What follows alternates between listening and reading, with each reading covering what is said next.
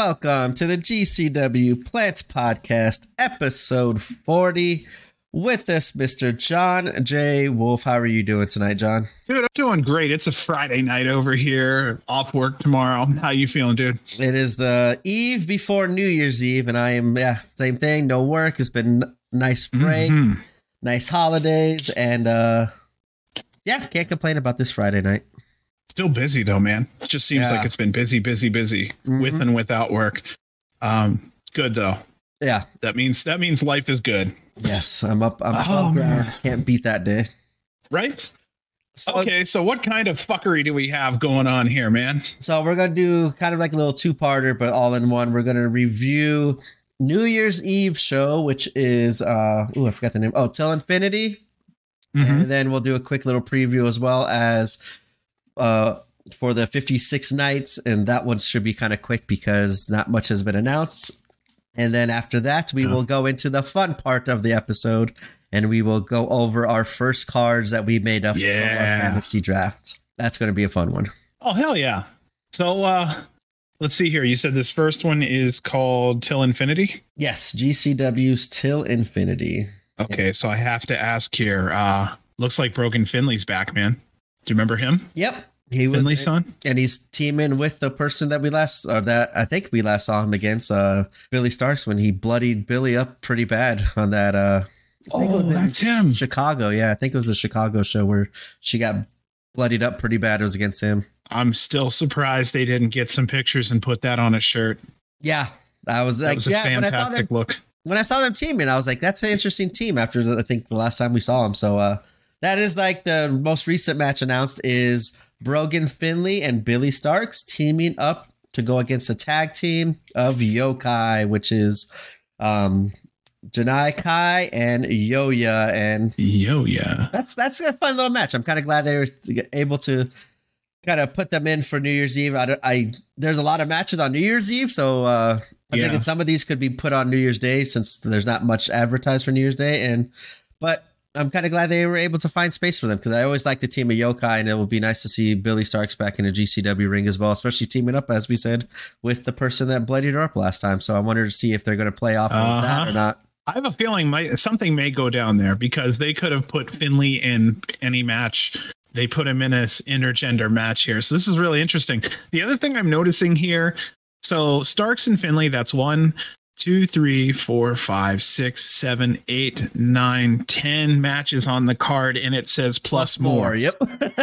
Including Nick Gage. Of course, Nick Gage comes with it. It's like it's like Stone Cold with WWE in the 90s. You had to have them together. This is a loaded card. What did I say? 10? Yeah. 10 matches on this, man. Yeah, plus more. Who the hell knows what that's going to be? Yeah. I would say lucky them. That's a hell of a card on there. Okay, so let's talk about it further. Janela and Vikingo. How different and awkward and weird is that of a clash of styles? I am all for it. I'm actually surprised Janela didn't ask to be the first match in GCW against Vikingo, surprisingly. But I wonder if I don't think we have to wonder no more. I don't think that one's going to be broadcast, unfortunately. So yeah. But that seems like one of these matches that I hope Janela is able to drag 15-20 minutes out of. Not drag it out, but like after the Blake Christian match was only 9 minutes. I'm interested to see how long Vikingo goes in his second match here in GCW. And Joey Janela always has his 20-minute classics normally. So thank God they're creative and entertaining. If you're going to chew up that much time, at least it's enjoyable and entertaining. And I wonder how Vikingo's going to do his crazy spots too with Joey, because it's kind of like a clash of styles. That's what I'm saying. But it's going to be interesting. Yeah, I want to see Vikingo in a kind of a Joey Janela style match instead of a more luchador style. So I'm actually kind of interested. Unfortunately, we won't be able to see how it looks unless we find it on YouTube. Somebody puts it up there like somebody will. Yeah. Thank you, family. Somebody in the family put some video out there for us. You had some pictures too. Yeah, I only took 2 minutes. I was actually watching it last night. I only took videos for the first 2 minutes because then that's when like the video started like chopping. It looked like on my end when it was recording, but once we watched it back, it was smooth and fine. So I kind of got scared, like my battery was about to die too, and I was in California, so I still needed directions to the hotel. So I kind of stopped the recording of that match, because I was going to record the whole match as well and send it to you. Obviously, I wasn't going to post it on YouTube. I was too scared to do that, but I was going to send it to you and show you so you can see the match. But I got the first 2 minutes if you want that, but. Right. I want to see. Yeah, I was lucky. There was a fan cam. I think I found it on YouTube or somewhere, and I got to see the entire, what was it, 8.5, 9 minutes? Yeah, it was close to 9 minutes from my watch I was looking at. But I want to see Vikingo kind of be stretched out 20 minutes and see him do a more Joey Janela kind of match instead of Joey doing Vikingo stuff. I want to see how creative Vikingo gets with Joey Janela. That's like two creative minds. Like Janela will come up with spots, Vikingo will come up with the move. And I'd be remiss to say right now, did you see the latest Vikingo antics that he did just the other night? I think it was yesterday. The move he did to Bandito and AAA. Was that backflip where he caught like, yeah. It was an imploding. I did. It was from the corner. Yeah. Imploding like reverse Frankensteiner. It was crazy. Yeah. I'd have to actually look at it again to try to dissect what to call it. But my God, it was different. Yeah. Different's the only way I could put it. So 2 things I want to say here. Number 1, I think Joey Janela is going to be doing a lot of catching in this match. I have a feeling Vikingo will go everywhere. And then number 2, my question here is, how creative is this really going to get? Because, well, okay, let's be honest, though. Here's how this works. There are only 9 matches on this card because that 10th one's not going to be shown. So for us at home on Fight Plus, we're going to see an average 3-hour, a little bit over 3-hour show. And we're going to miss out on this one. But yeah, hopefully someone will have video out there. Vikingo is fantastic. I think it was necessary in Janela's mind to wrestle him once. Oh, for sure. So, yeah, I want to see like this will be different. Yeah, Janela's creativity with coming up with the spots, then Vikingo pulling off the crazy creative moves that he does to perform the spots. Yeah. I think that's going to be a fun clash of styles, hopefully. And like you said, hopefully they'll release footage of it at some point, either on Fight TV or YouTube. Speedball Mike Bailey versus Too Cold Scorpio. That's an interesting matchup too. I think that one's going to be the main event. I think that kind of has to be the main event to go into New Year's. That's going to be a fun one. I want to see if on that match, I want to see if Scorpio, who's going to dictate the pace? Because like we know Scorpio could do matches, but like Scorpio dictates. Yeah, I think he's going to have to go down to. Yeah, Speedball has to go only as fast as Scorpio's car can go. So I have a feeling here this will be a situation where Scorpio is going to probably dictate the pace of the match. And I think what's going on here is that if this was a meal, Scorpio's picking the main dish and then he lets Speedball pick the remainder and then they agree upon the ending. Yeah, I can't wait to see Speedball's facial reactions too, because like the last quote unquote slower matchup, I'm not saying that Scorpio is going to be slow. It's just not going to be a normal Speedball go match. But the one match I always go to, the slower pace is Suzuki, and the facial reactions that Bailey had during the Suzuki match was awesome. And I like to see that development of the character other than just the in-ring. We always see the in-ring. I kind of like seeing Bailey do more facial reactions and do more stuff to get the crowd. That night it was kind of get the crowd behind him at first, and then he realized, nope, I'm not going to be able to get over Suzuki, so I got to get dirty here and stuff. So that I think is going to be probably one of the funnest matches of the night. I can't wait to see that one. Yeah, I can see where that one's towards the top of the card. And I have a feeling this one could possibly be at the top of the card next. John Wayne Murdoch versus Sawyer Wreck. Wow. That's okay, who wants to talk first on this one? Because that's going to be a blood fest. I'm expecting blood to be shed. I expect there to be a lot of weapons.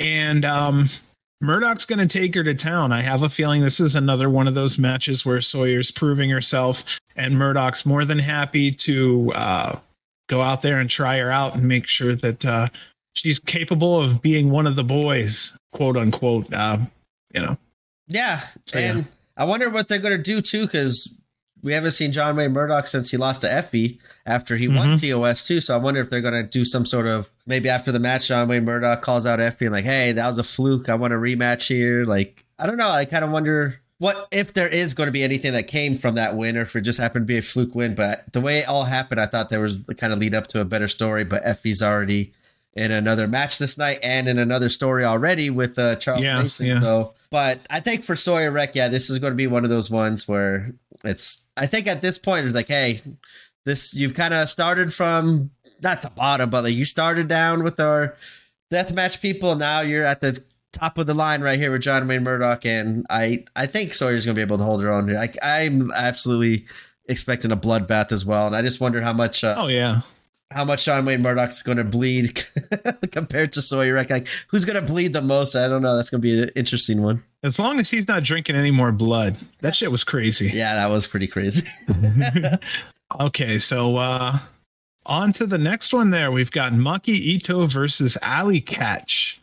Now, has this match happened before or no? I thought it happened on a GCW show, if I'm not mistaken. I want to say it happened at JCW, but no, that's fine. Maki Ito versus Ali Catch is, I think, going to be one of these fun matches as well. Yeah, this isn't going to be a technical match. This is going to be an entertaining match. We're going to be smiling at the end of it and all throughout. That's what that's going to be.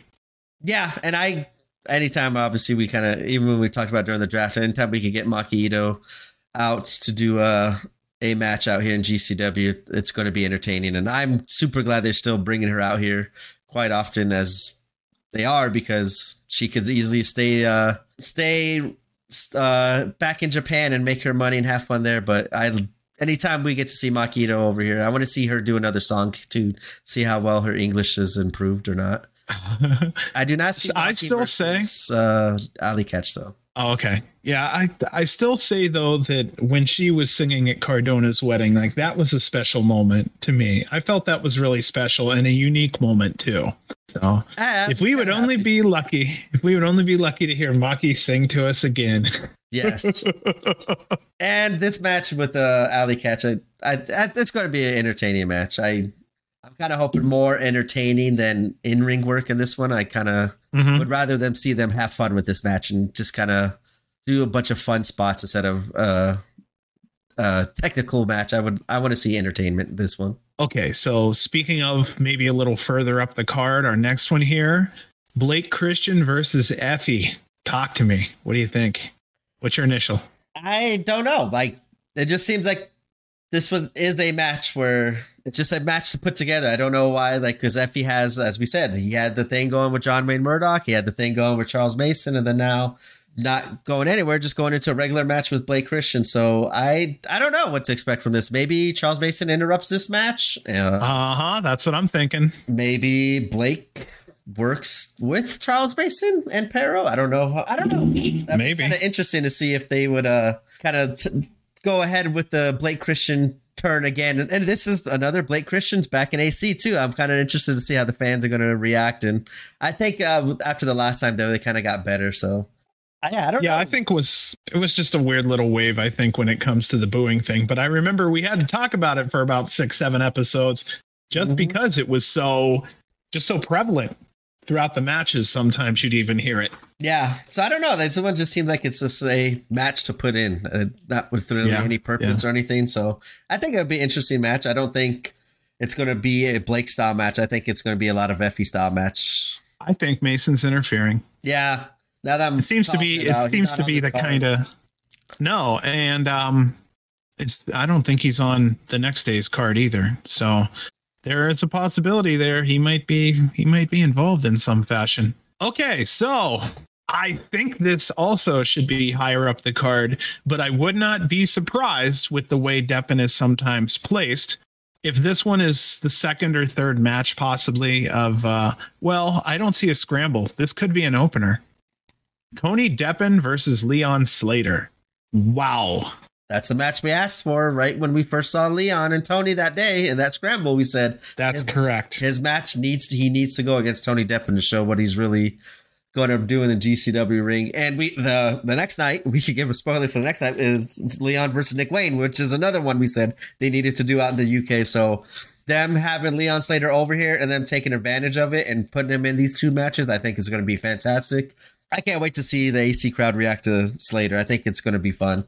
And I think Deppen's going to absolutely get the best out of Leon Slater. And I think Leon Slater's going to step up. This might be one of his like way to end 2022 and head into 23 with a lot of momentum, especially with the AC crowd behind him, because I don't see how this one could be a non-entertaining match. This one's going to be fun. Yeah, and then they're giving Slater a punching bag like Deppen. So what we're looking at here is a coming out party for Slater. I have a feeling that's what we're setting up for. Yep. I hope we got him at a good price, and I hope we see Slater for a good long time over here, because boy, is he entertaining. And again, so damn young and so much potential that we might as well watch him now, because I predict he will be going elsewhere eventually at some point. He's just fantastic. Yeah, I think he's going to get the same rub that Commander got when Commander finally had his one-on-one match with Tony Deppen. We got to see how kind of good Commander was on the ground game. He had a lot of fun transitions and reversals that like we don't see quite often. And I think they're pretty innovative, especially going against Tony Deppen and how well he is on the ground. I kind of hope Leon kind of has a similar outcome that Commander had, and this is going to elevate him more as a singles competitor instead of being regulated to scramble matches. And with the way Deppen tells stories, I'm really hoping that this is a 12, 14-minute match, you know, somewhere where it has some time to breathe, because I have a feeling between these two, there's going to be a fantastic story told. Yeah, and I guess Tony had the same thoughts we did when we first saw Leon. Like he said, I asked for this match. I put my neck on the line for you, kid. So here we go. I remember he tweeted out something when this match, like to that effect, when this match was announced. So yeah, Tony's going to, do everything he can to make sure Leon looks as great as he can be. And that's the beauty of Tony Deppen. That's why he's our lovable asshole that even when he's an asshole, he'll still make everyone else look good. And I'm really looking forward to this match. I'm also looking forward to just where Deppen's storyline is going to go from here forward, because the one with Nick Gage is now done, and he's back in his position now where he's gatekeeping GCW from some of these younger cats. So honestly, I have to say that this is a great spot for him, and that's why he's, flourished in that spot now for, a year, 2 years now. So Slater, boy, I hope we see him in LA. Oh my God, yeah, that'd be. I'm gonna lose my shit if we see him in LA.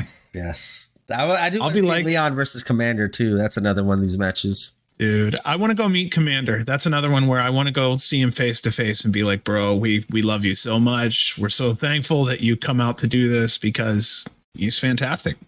Yeah. Next matchup of the evening is another fun one, I think, and I'm really glad I see a lot of people kind of echoing the same statement here that I have. Is Willie Mack making his GCW AC? I think it's a debut. I'm not 1,000% sure, but a lot of the people are excited to see Willie Mack in AC going against Starboy Charlie. And yeah, that one has not. I can't even call this sleeper, because I think a lot of people it has a potential to kind of steal the night. I think there's a way if Willie Mack could get the same reaction he gets in LA. In AC, this is going to be great. I'm excited. This is another match I'm really excited for, just because it isn't another step up for Starboy too, to kind of see what he's going to do. If he's going to, especially in this match, is Willie Mack going to get cheered where Starboy's the heel, or is Willie Mack going to get booed and Starboy gets the crowd behind him? I think there's a lot of possibilities in this match, and this is just like not even how great it's going to be in ring action. I think they could do a lot of fun stuff with these two that night, and I'm very much looking forward to this one tomorrow night. Yeah, deep down, I think what's going on is Willie's going to go out there, work Starboy hard. Starboy's going to go over and look good. Another way to put this, just to be creative, would be Willie comes out, gets a great pop. Starboy comes out, gets a great pop. Starboy fucks him over halfway through the match, and we now have an evil Starboy. Now that's going out there, but it's possible. I would like to see Starboy kind of work a heel in this kind of match, but I think it's going to depend on the reaction that Willie gets to. I don't know. The two shows I've seen Willie Mack in LA, other than Nick Gage, he's had the loudest reaction by far. The first night he did with the Speedball, that was like the best match of the night, and that no one wanted that match to end. His match Midwest loves him. Yeah, the Midwest loves him. Wrestling Revolver, when he comes out, they love him over there. Oh yeah, forgot about this. Yeah, I have a feeling East Coast is just going to be as much love as the West. Yeah, I'm very much excited for it. I wonder if Starboy's going to come out in the overalls again with the different music. Is he kind of going to go back to the long pants and Starboy colors, or do we see kind of like the Graveheart version of Starboy? Do we see Starman or something? Like we said, we kind of always, we want to see a little bit variation, a change in the character. And I think that would be kind of a good night to start off the new year going into creating a new character. I'm not going to lie. I want Starman. I think if nothing works for him, he needs to just take a deep breath. He needs to order that pink jumpsuit and he needs to just go for it. It would be entertaining as shit. And I hope he does maybe bring that out at one time because people would pop hard. If we saw Starman come out, holy shit. I want to say Starboy, I'm looking this up as I talk it out, but I want to say last year on New Year's, Starboy Charlie had a match, I believe, with Nick Wayne to kind of open the night off. And like, it was like the two young cats going at it. And it was incredible. I'm looking it up right now. I can't remember, but I think this has like one of those possibilities where it could be a show stealer and start. Yeah, it could be the first match of the night, I think, too, and be right there. And, yes, yeah. No, I guess it wasn't New Year's, but they had a match in AC. I remember that was kind of crazy. So, yeah, this is going to be fun. I can't wait to see Willie Mack at the Showboat. Okay, so our curveball, Los Macizos, your number one pick from last week, versus the team of Masha and Akira. I don't know, man. That's a screwball because I don't know what to predict here. I could see Los Macizos obviously going over and winning here, but the approach to this match is going to be very interesting. It's going to get bloody. I think it's going to be yeah. And it's funny. I think on the last episode we reviewed, I remember, I think, like, we were asking, like, where's Akira been? I haven't seen Akira in a while. Isn't that funny? And then boom, he's on this match. And like you said, it is a weird, like, they just get the title. They get a tag title match like that. So yeah. I'm looking forward to it. I think it's going to be fun and entertaining and pretty violent, but I just don't know. I don't know. I don't like Akira and Masha getting a tag title match for no reason. I don't know. I just like to have a storyline and not story, but a reason of why they get the next shot at Los Macizos. But Los Macizos defending it almost at every show against all these different tag teams, like how Team Pussy did. It's going to be fun. So, and I'm a big fan of Masha and Akira anyway, because that's why, like I said, I was the one who said, like, where has Akira been lately? It's felt like a couple months, and yeah, it's kind of nice to see. It's going to be fun seeing him back in GCW, back at Showboat too, because I know the Showboat crowd really loves Akira. He gets always a good crowd reaction out there too. So, yeah, I really hope they don't throw us a major curveball here and have Masha and Akira win. I'm really hoping Los Macizos kind of still hold the title belts, but the way it's been kind of announced and presented just on Twitter alone, it kind of is giving me a feeling like, why are they doing like a little video package for them? Mm-hmm. Who knows? It's going to be fun. That's going to be a fun match, I think, that's added to this New Year's Eve card. No, it's fantastic. And again, Los Macizos, we're pulling for you, boys. Yes. Okay, so here we go. This is the match I know you want to see here. Jordan and Wayne teaming up versus Wasted Youth. Talk to me. So, real fast, too, before I go in the match, I think they came up with the team name. I don't know for sure. I heard Jordan use it, and I kind of like it. The East-West Express or something. East-West Express. I like that. So, the East Coast Ace, Jordan. The West Coast Ace, Nick Wayne. I like the little tag team. Interesting, huh? Tag team, yeah. And hopefully they bring out matching, the red matching, the pants that they wore last in Japan, because I know Jordan just tweeted out something or put something like Instagram or something like they need to bring these back. And I was like, I remember when we were calling for if they're going to be a tag team, we need to see them wearing the same, like, matching outfits, matching clothes. I kind of like, same thing could be said for Wasted Youth of Marcus Mathers and Dylan McKay. If they're going to be tag team, I like how they have the name Wasted Youth, because I think that kind of fits perfectly with those two, because it's either hit or miss with them in these matches and their moves. Like Dylan McKay could hit that tumbling move that he does to the outside, like that wrecking ball move, or he could crash and burn and be wasted and fall through the table, like how he did at the Backyard Show, where he just went right through the table and totally missed. So I think that name kind of fits them perfectly, because their movesets are like they're hit or miss. It's going to look really good, or it's just going to crash and burn. And I think This is going to be a fun match too. Great young talent in there. Yeah, that motherfucker went through the table. It was like, yep, match over. Just did that. Yeah, his fucking tailbone is done, bro. Now, is that the one where he went off the truck? I think he did it out the ring through the door, but he did do it off the truck as well. But I think he hit it when he hit off the truck. I can't remember back then. Yeah. Yeah, this is one where I think it may be close to early on the card. Number one, because Wasted Youth, their name isn't as large as, say, some of the other names on the card. But also because Jordan Wayne they're fresh, man. They're new. And yeah, I think this is going to be an early card matchup, and I'm really looking forward to it. If we see those red and white outfits again, that'd be cool as shit. I felt I felt vindicated when I saw exactly what I was talking about weeks ago show up, and it looks good. Yeah, it all looks good, man. For Japan too, with the red colors and the Japan red and stuff. Like, I thought that was perfect color usage. Well, and my favorite color is red, so I am biased towards that as well. Watch those motherfuckers come out in red, white, and blue for July. Possible. It's possible. They got all the little tassels and shit there. It's all colors can happen. And see, this is one where I'm thinking, like, kind of going back to Los Macisos and Masha and Akira again, a tag match. Like, okay, if you're going to have this match right here between Jordan Wayne and Wasted Youth, announce it. Hey, winner gets the next tag match the next night. But then that's happened, and then like they should just say the winner of Macisos Masha Akira. Like, that's who is going to be going against the winner of Jordan Wayne and Wasted Youth, instead of like, oh, tomorrow night it's going to be Macisos against Jordan and Nick Wayne for the tag belts, and then Macisos lost, and here's the Los Macisos against Jordan and Nick again, but not for the tag belts. Like, I just wish there was like more reasoning behind some of these title shots and stuff like that. And I think this would be kind of like one of those perfect ways to announce it. Like, for the next night, hey, winner of this match gets the winner of Macisos Masha Akira night 2 on New Year's Day, and boom, now you got another tag title match, but makes sense and it's for a reason. Wow.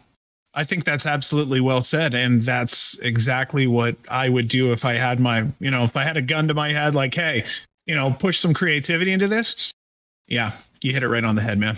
But then they got like I think they just announced it today. Los Macisos are going against the Ugly Ducklings, I believe, in Charlotte. Yeah. So yeah. That's once again, I don't know. You got to. Well, it doesn't say it's a championship match though. Okay. They do tend to leave that off the card a lot.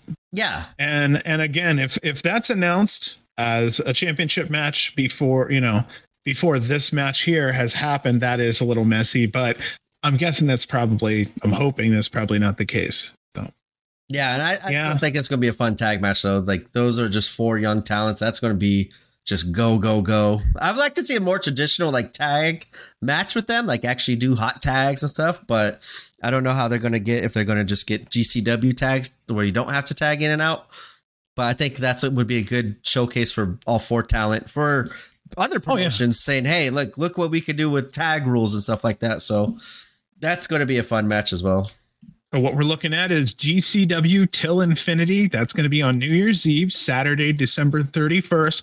We're looking at a start time of 8 p.m. if you're on the East Coast, 5 p.m. if you're on the West Coast. And this is how GCW is going to end the year, and it looks like it's going to be an exciting ending. What do you think they're going to do with Nick Gage? They're going to announce like another next in line? I hope, okay, let's be creative. I hope he does his Stone Cold. He comes out, oh, hell yeah, toots the trombone, does his thing, cracks a beer, whatever. No, I'm just fucking around. What I think is he may come out, and in the middle of that, somebody may surprise and crack his ass from behind and be like, guess what? I'm your new challenger, bitch. Yeah. Simple as that. Yeah, I'm trying to figure out who it should be next in line for a title shot. Oh, okay. Okay, hold on. Now that's worth talking about for a minute here. Let me see if I can pull up some names. Okay, first of all, Leo Rush getting a pick so quick was actually pretty impressive. But at the same time, I think GCW is just happy when Leo Rush can be there. Yeah. Let's see. I think this is the GCW roster copy. Here's a copy. Has Matt Cardona had his crack yet? No. No. Okay. Yeah, that's a New Year's thing in AC. That would be kind of smart, a way to bring Cardona back in and set up that title match. Yeah, I'd be for that one. of course, this is a little, it can't be happening on the same card since he's already somewhere else, but Jordan Oliver, it's only a matter of time before he takes his crack at the throne. I was thinking because they announced today, Jordan and Nick Wayne going against the Hate Club. In Chicago, I believe. And my immediately thought was that might be where they start planting seeds of possibly Jordan going to the dark side and start to turn heel on both Nicks and stuff like that. I could see him kind of maybe after the end of the match getting frustrated. Nick does like a little good luck, pal, not this time kind of thing. And that kind of sets Jordan off of maybe, I don't know, just we always talk storylines. So I think that'd be kind of a nice way to maybe start off Nick Gage against Jordan if that's where they're going to go. That's a good, I have no idea on that one. I'm looking through the card here and I'm trying to find someone who's championship ready or at least challenger ready. And I'm having a hard time finding many that fit that spot. I mean, maybe giving Effie another shot, maybe. And listen to me carefully. If someone out there, it wouldn't hurt to try Mance Warner. Yeah, I don't see any SGC on this card either. No, so maybe there's something with that. I have SGC on my card. I was thinking maybe we'll find out about that later. Joey comes out like right at the end, beats up Nick, and then that's how it. The camera shuts off then, and then that's when how they're going to get Vikingo versus Janela kind of thing. I like that idea. I could. Yeah, Janela's old school too. Yeah. That's an old school match those two would have. It would be a good pace too. Exactly. I was about to say that Joey would have that pace perfectly for Nick, but I don't think Nick needs any handcuffs or anything on him right now. He just needs to be let go and do whatever he needs to do because he's on fire. It's just fun seeing Nick Gage probably not fully healthy, but healthy enough to still look like was what he was in his prime. So let's have fun with something else when it comes to main eventers here. Jon Moxley is scheduled to still show up over at Wrestling Revolver. So I wonder if he's truly done with GCW and he's only doing things with Wrestling Revolver, or is he, finishing up some things that he scheduled with them earlier and, he's just keeping to his schedule. I don't know, but I wanted to just mention, it's kind of weird because we're probably not seeing Moxley anymore in GCW, but he's still showing up in Wrestling Revolver.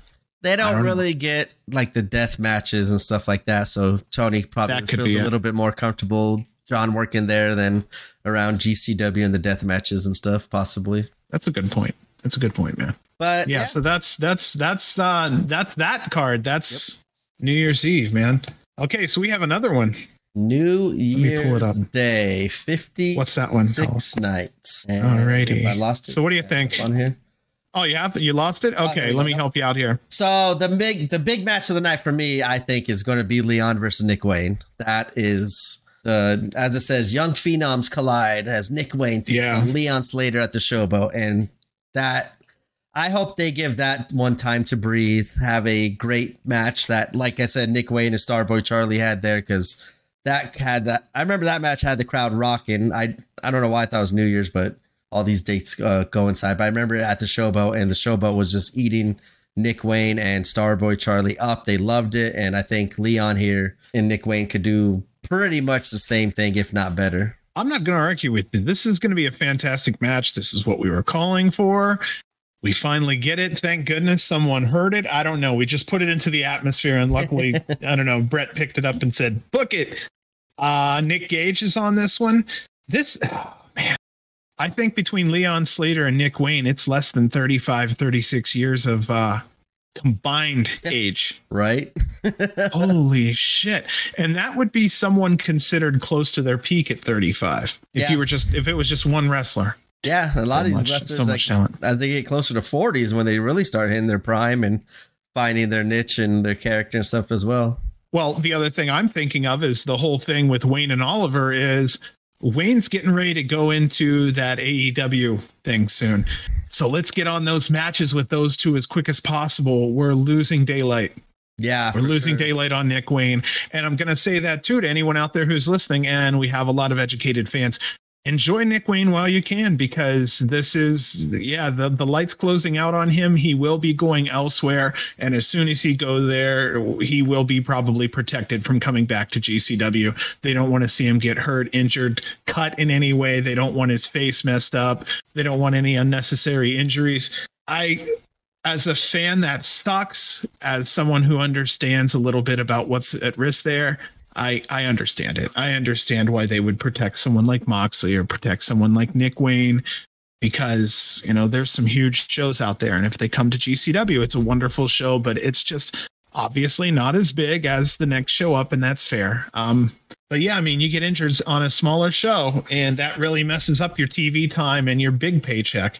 And it sucks for fans, but I get it, man. Yeah, I'm kind of glad, as you said, they are doing it while they can, because I think there's a lot of still matches out there that I would like to see Nick Wayne have before he goes to AEW, and we possibly don't get those matches anymore. Just give me a tag team championship run just for fun. A nice, clean tag team. Just, I know, but why not? I mean, shit, I've seen worse. Yeah, I've seen worse. I've seen some tag teams that are real shit. It would be real cool to see someone like those two. Just for one night, maybe right before Nick Wayne is out, just give him, a small run. I don't know, it's feel good.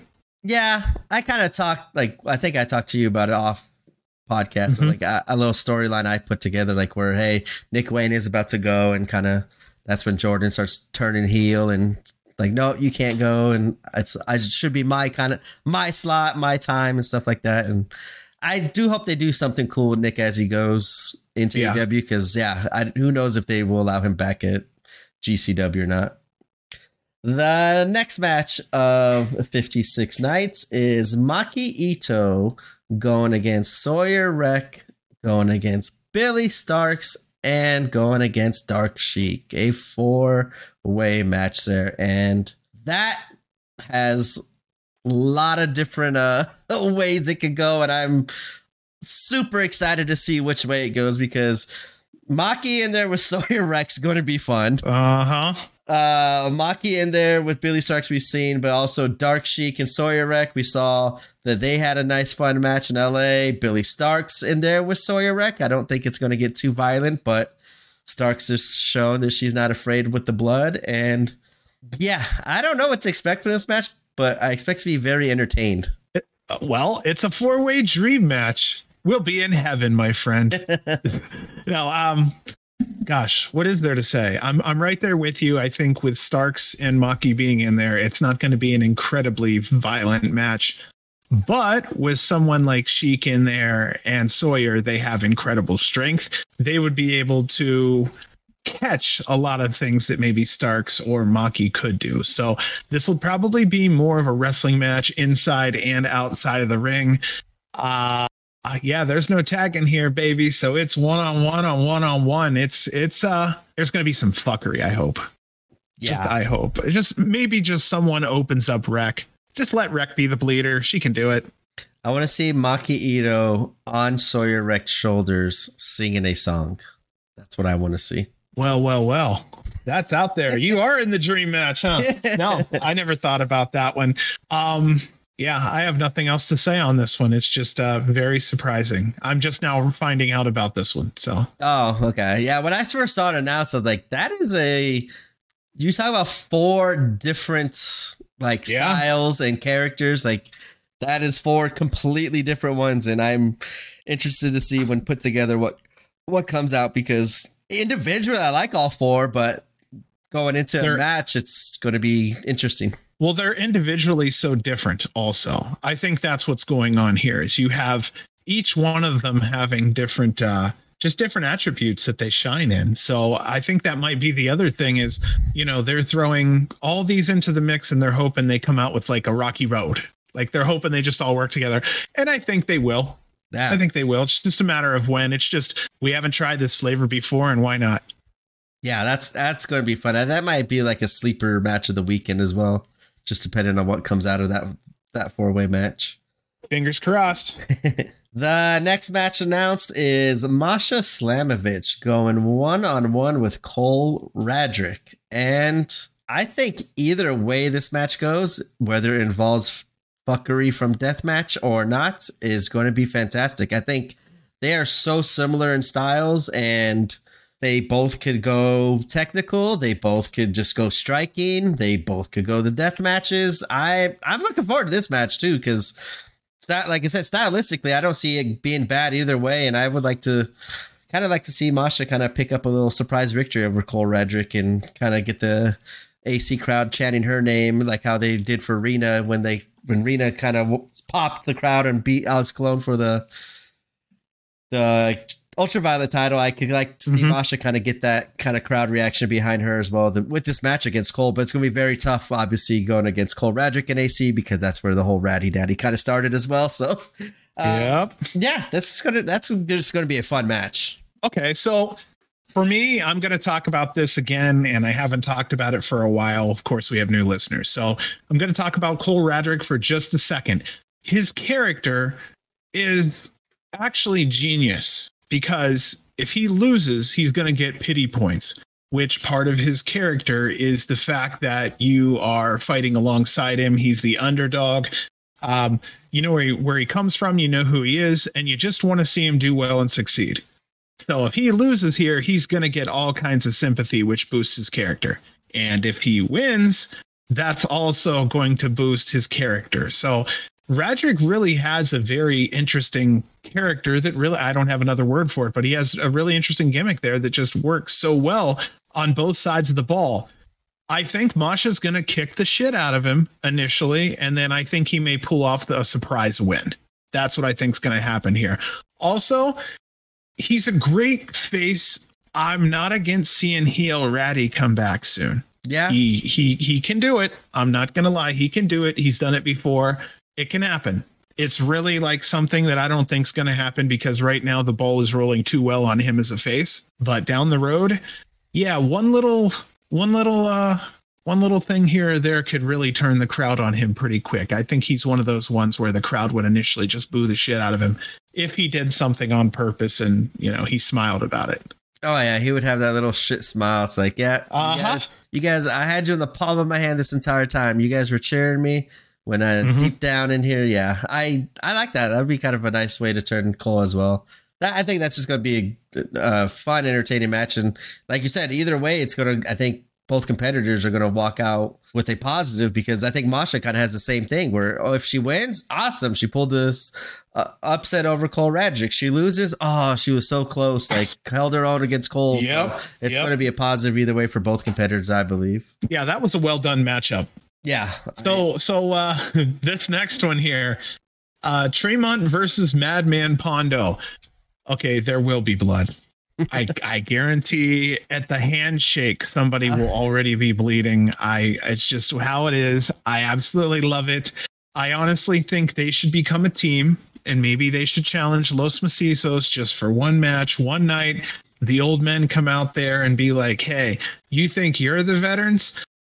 Maybe just kind of start to show off a little bit about how much they know versus how much those boys know. Because I'm pretty sure that Tremont and Pondo were bleeding when Macizos were probably still in high school.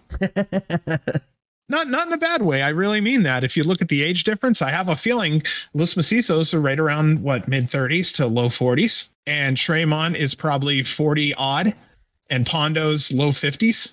High 40s, he's got to be low 50s. So, I mean, yeah, these guys have been around about 10 to 15 years longer, possibly, than the others. And yeah, veterans could come out of the woodwork there. It's not going to be a fast-paced match, but there would be a lot of blood.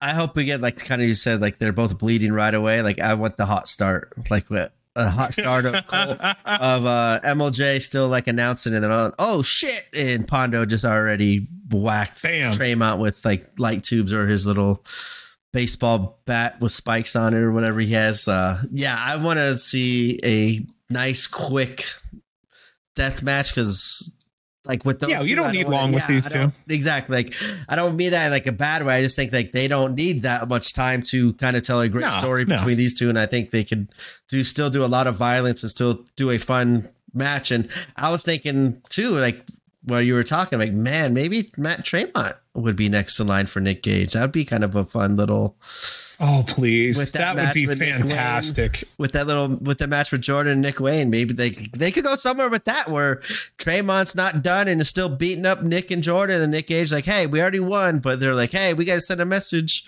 that you can't mess with us. And Nick Gage steps up and no, like I train with them. They're good. They're Hate Club affiliated. They're MDK. Like they're good. But Traymon's like, no, like, I don't know.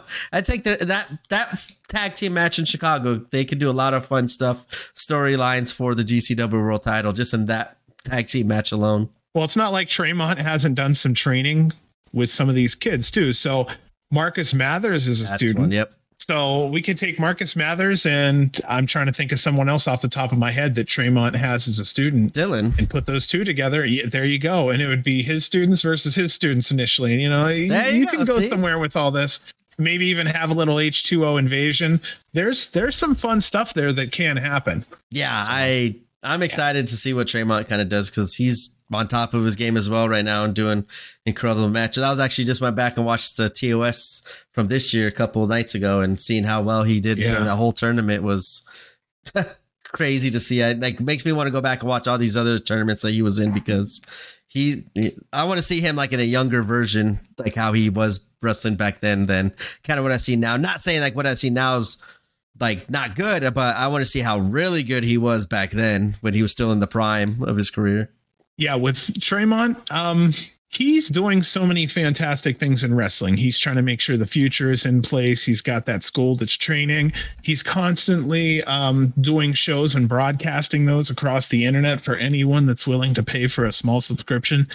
Madman Pondo, go look at his old stuff because he was just as bloody, just more mobile and a little quicker. You know what I mean? Like a younger guy would be. So Traymont still has quite a few years ahead, and I honestly believe that Traymont is I know Traymont's in my top 3 of someone who should challenge Gage. I think that would be a fantastic match, and same thing, the pacing would be good. Yeah, and like that's 2 kings of the death matches, so I think they could definitely go that way as well. And even just if Traymont doesn't win, just to have that match one last time with both of them looking really, really good right now, then kind of what we saw earlier the last couple of years of how they both maybe looked, because I know Traymont took that time off, so having that time off, Nick Gage not at his full health and not being as mobile, but seeing what Traymont did at TOS, seeing what Nick Gage is doing now, I would like to definitely run that back and have those two kind of go at it one last time as well. Alrighty. Yep. Go ahead. Because I was going to go on to these last two because I had a kind of questions. Do or die scramble. Yes. I don't know what that is. I understand the word scramble and the word the and or, but I don't know do or die. So this is a scramble match where whoever wins is going to enter the Rumble at number 30. So they're going to have... Oh! Yeah. And see, I'm also questioning, though, does that mean whoever doesn't win this match, if they're not in the Rumble? Because I think that would suck as well. So... interesting. Here's the 6 competitors for the scramble match. Like I said, the winner enters at number 30 in the do or die Rumble. We have Jordan Oliver, Willie Mack, Alec Price, Blake Christian, Tony Deppen, and Joey Janela. How's that for a scramble? 4 out of 6 of those I could see. I could see 4 out of 6. Oliver, mind seeing Deppen. All of them. Like, yeah. Well, yeah, exactly. But yeah, 4 stuck out for sure that I'm just like, okay, I could see any 4 of those winning. I could see Oliver stepping up, Deppen, Janela. I wonder who the 4th one was off the top of my head. Blake Christian. Blake Christian. And Alec Price and Willie Mack. Yeah. Yeah, Blake Christian was trusted to go with Vikingo one-on-one for the first ever match that he had with us. So I see where Blake Christian's kind of pushed a little there. I don't know. I thought we were done with that. Hey, I don't know. I'll tell you what, though. There's a lot there. I think what's going on is he just needs to connect with the fans because fundamentally he's a damn good wrestler. Yes, Talk to me. Tell me what you're thinking. Well, I'm thinking because like as you know, I'm doing the watch through again with GCW, and I actually just got to the show where he debuted Braveheart. Oh, and the wow. new music and the haircut, the awkward, fur jacket. Right? Yes. Did it? Awkward. So that's the thing. He is a character that he's just going to have to be authentic. I'm sorry, but there are some people, they have to be themselves. You can't put a curly wig on Stone Cold. Stone Cold is Stone fucking Cold. That's all he is. I think that's going on with Blake. I think Blake's an authentic person. He comes off as authentic, and I think people have a good grasp on who he is. And for him to be something outside of that looks phony. My best point. Yeah, like exactly. Like I hate to use it, and I don't mean it in a bad way. Exactly. Like phony was like the perfect word. But I'm going back and watching this Graveheart stuff. But like we hated the Graveheart stuff, or at least I really, really did. But I just thought it was incomplete, and I thought it was ill-timed, given. Basically, this Graveheart character was John Moxley light. Yep. He had the jacket, he had the attitude, so on and so forth. So I think there would have been another time for that. That would have been fantastic. But again, I think he just needs to be his authentic self, because anytime he tries to pull away from that, it just doesn't look like our Blake. We know it. And that's what I was going to say. As soon as he dropped the gimmick, we all loved him again. Like he did. Yep. Once he stopped doing the talking as well with AC, like he kind of went back to he's so good in the ring. Like I can't say anything bad in the ring. I just think he just needs, like Alex Zane. He just needs to find what Alex Zane did. That one gimmick, just find your thing, him, and it's going to be over for him. And it's going to be like, he is going to go through the roof and have all these other opportunities because he's so damn good in the ring. But like he just needs to find that character. Like right now, I don't want to see him in another title match because it's too soon.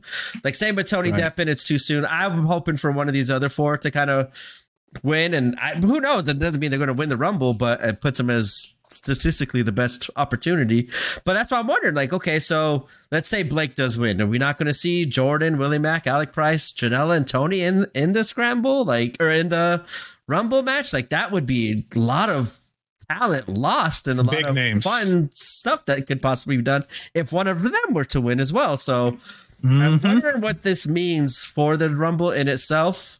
I'll take a 4-way number one contenders, but that's, yeah, that would be another fun little match.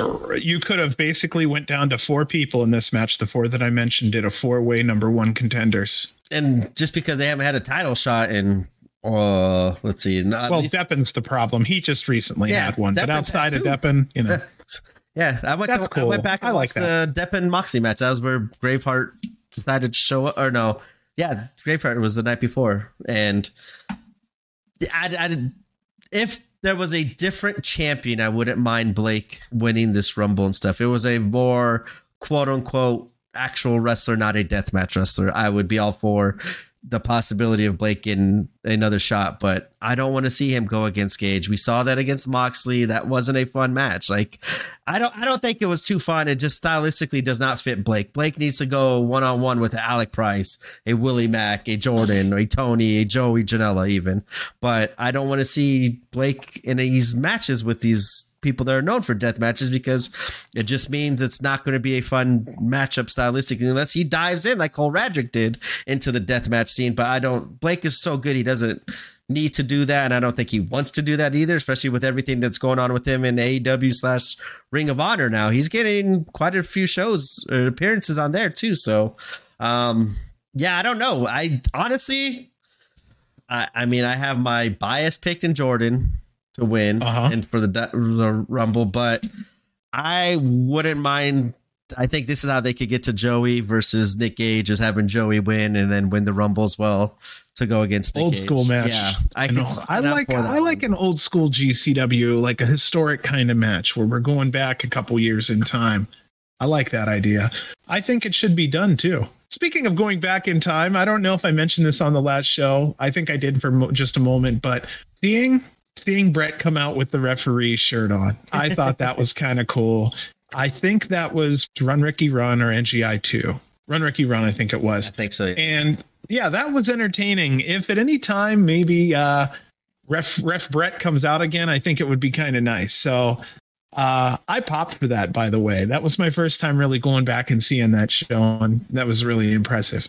So no, go ahead. I was just going to say that I'm really excited to find out who's going to show up in this Do or Die Rumble. And I'm going to make a prediction just for fun because we were talking about it the last show. I want to put it out there into the atmosphere. I think we're going to see early morning guys steal. This would be the show to do it. Yeah. Even if it's for come in, do your shit, and then get out. That's all. Perfectly fine with me too. I was going to say it would be nice to see Brett kind of come out like Vince McMahon style during the end of this Do or Die Rumble. Have no chance.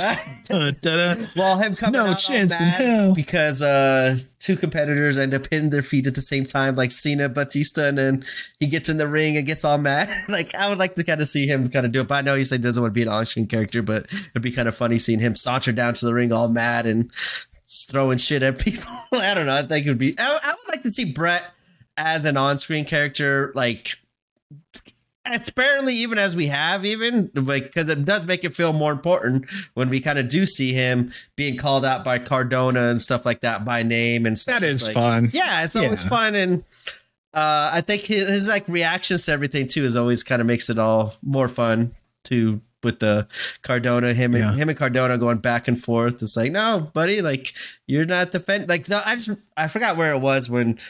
Effie beats Brett. I think that was the Melrose Ballroom where he beat FEB Cardona for the internet title, but like their back and forth that they had was fun because like Brett got on the mic and held his own. It's like, get out of here, buddy. Like, I don't really even want you here, but you signed me to this contract. And Cardona's like, I'm here. You're going to have to deal with me or you got to pay me. I just like how they go back and forth.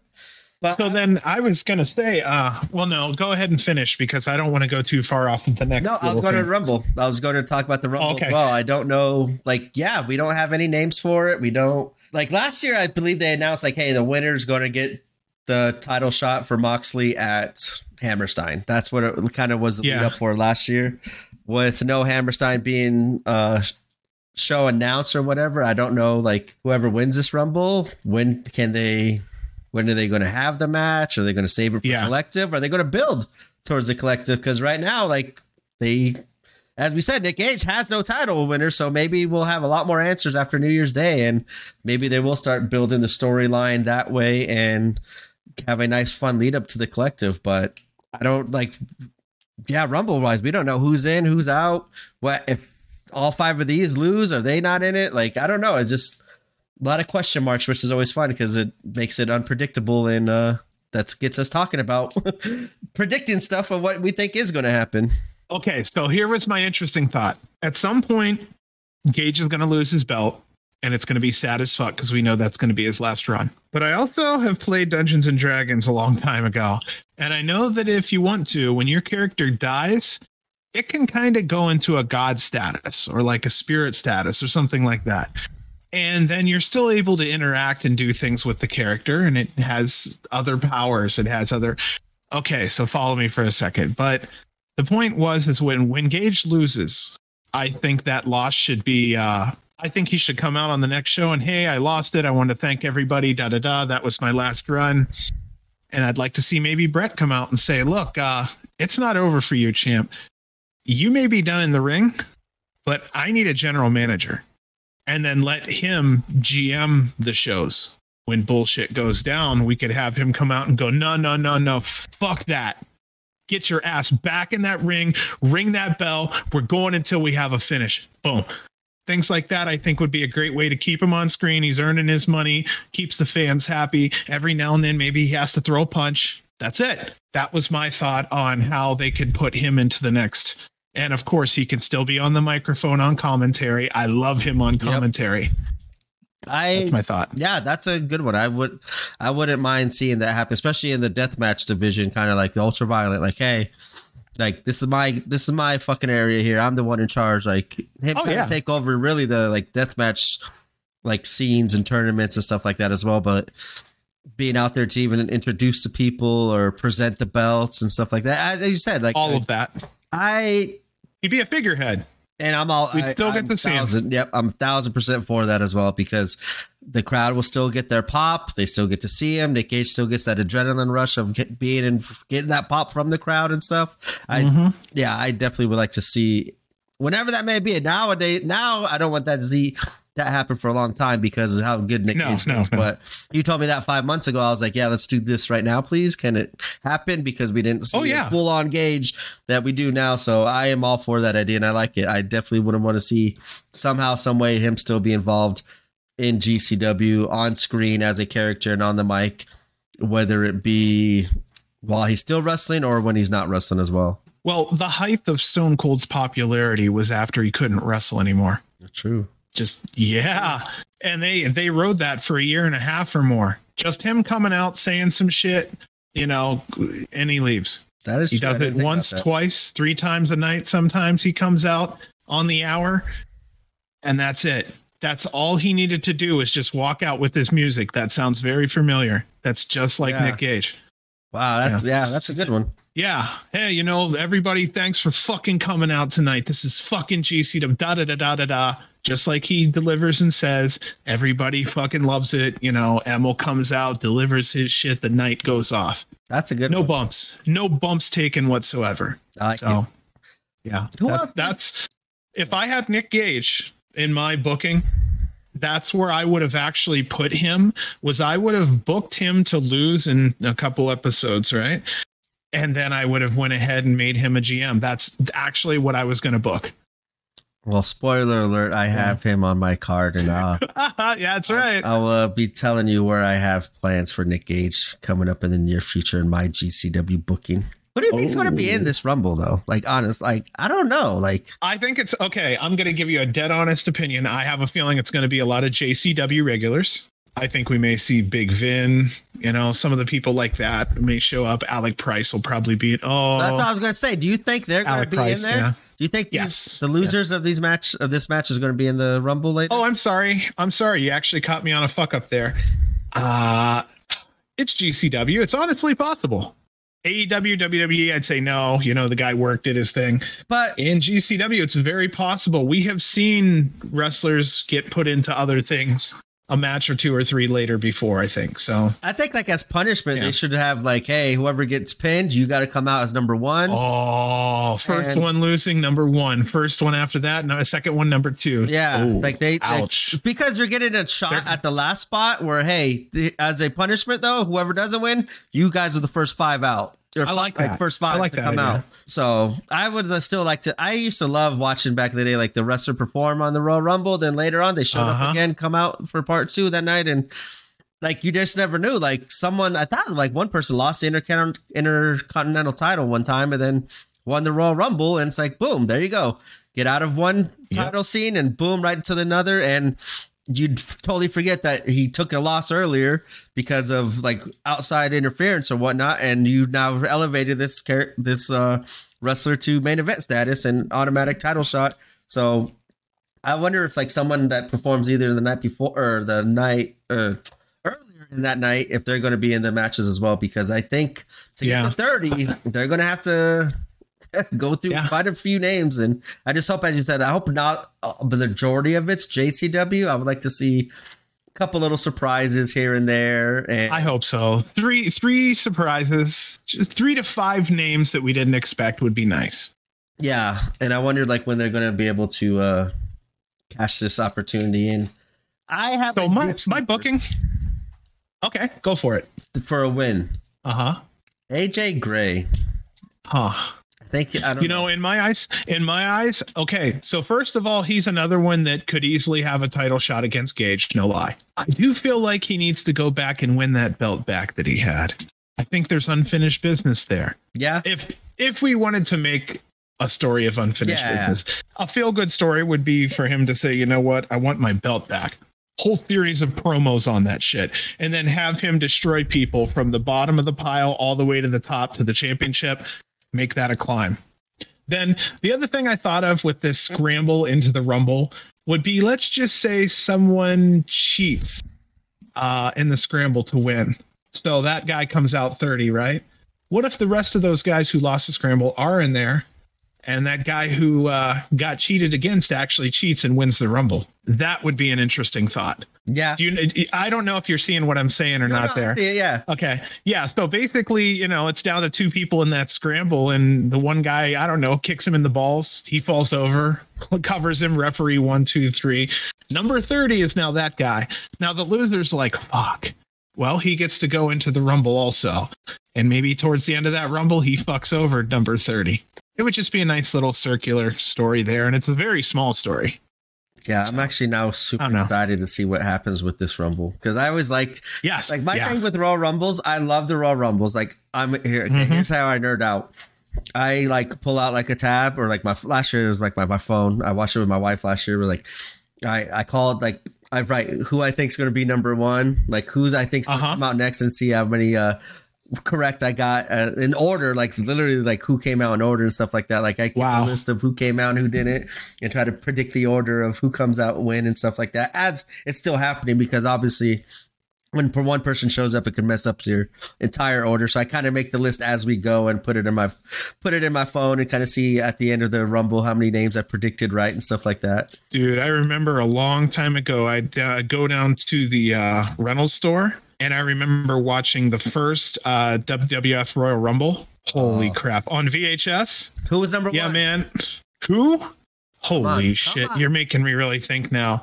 Oh, no. You're making me think. You know what? I'm not. Because I was going to say, I'll look it up. It was 88. It was 1988. I remember that because I was still very young. Was that Big John?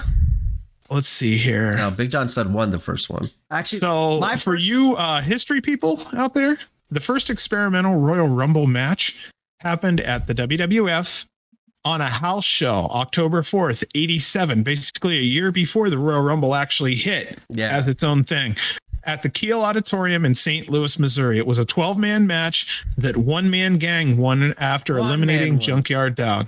And then the next year, I think John Studd won the actual first Royal Rumble.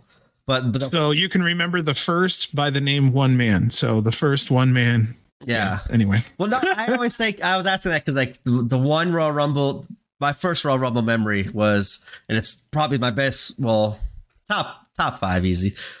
Axe and Smash coming out number 1 and number 2 in the Royal Rumble was fucking awesome. Oh, I really wish they would bring back the little golden thing, have them pick the numbers. Like, I wish GCW would do some shit like that. I think like a lottery. They did it kind of like I think I saw like, I don't know, maybe I'm making this up. I saw like, I don't know. I'm not even gonna say because like now I'm like don't remember if it was real or not. No. That's okay. I wish that's how memories are. I really wish they would do that. Kind of like as the night goes, it's like, hey, in between matches, SGC picks out this number. Oh, I like that. And have Manson Justice come out number 1 and number 2, and like, this is gonna be a long night, brother. You're telling me I'm gonna have to have a few drinks and stuff. Like that'd be kind of fun having those two come out number 1 and number 2. Oh my gosh. Yeah, this is first of all, I just had to laugh. I have to admit it said 56 nights. I didn't know it said that. This is me being dumbass, and I'm going to admit to it. I thought it was SB nights. I'm like, what the fuck does that mean? I even turned my head to the right and left to see if maybe they just turned the word sideways. Yeah, I'm a dumbass like that. So I think this is the part where we move on to our fantasy. Well, who's your prediction to win the Rumble? To win the Rumble? Is there a prize for the Rumble winner? Last year it was you got to main event Hammerstein or challenge for the GCW World Title Hammerstein. Okay, so the problem really is that I don't have a list of anybody in it. That's why I was like, yeah. Well, shit. I'm trying to think about the big names that aren't on our card, and there are a lot of big names not on our card for this night. Was one that just popped in my mind as we were going through. I was like, she's not on any of those cards. Okay. You know what? I'll go ahead and say I'm gonna go with Jordan Oliver as our winner. I know that's an awkward one. I know it's like, but if you follow everything online and on Twitter, you're gonna see that him and Gage work together all the time. So if there's a prize there for maybe a shot, he's one that I think would be, one candidate. Yeah, like I said, I think they could do a lot of cool storylines with that as well. They've purposely held off on those two having a match too, because like you said, Deppen has had 2 cracks at championships. Oliver, not so much. I think Jordan had it I know it was at Ashes to Ashes, but I want to say that was the beginning of 2021 was his last title. And that was against Nick Gage as well. That was kind of the stylistic match that, like, I think Blake, it wasn't good. Like, and from what I gathered from watching it, looked like Jordan didn't want to do any of the deathmatch shit, and Nick Gage was like, dude, this is what I have. Like, what do you mean you're not going to do this? Like, and like, there was like, you could tell struggles at certain points that, like, Nick Gage wanted to do this show. Jordan's like, fuck that, I'm not doing this kind of shit. But it could play it. Probably that's how they probably designed it, because Jordan's like, no, I'm not doing this. Like, this is my style match. This is my title opportunity. Like, I don't know. And like, that's why I just, after seeing that match, I don't want to see that again with Blake and Nick Gage. So I don't know. Like, I would be interested to see who would be the next line for Nick Gage. Good little storyline. Let's take someone we don't like, let's just have fun. Charles Mason. Charles Mason gets a shot at the championship. He's happy about it, but the storyline is he's deep down scared as fuck he's going to get the shit kicked out of him. So I think within the match, starting from the beginning and moving onward, I think it would be fun that Mason is constantly trying to escape from Gage. And I think what would be nice is the last third of the match is Gage finally getting his hands on Mason, and it's just nothing but blood and brutalizing from there on out to the end of the match. I think that would be a satisfying story. That's kind of what happened with this last match with Tony Deppen and Gage. It was kind of lumberjack, same way. Lumberjack, so it'll keep Mason in the ring. Yep. Anytime the motherfucker tries to run, out in back he goes.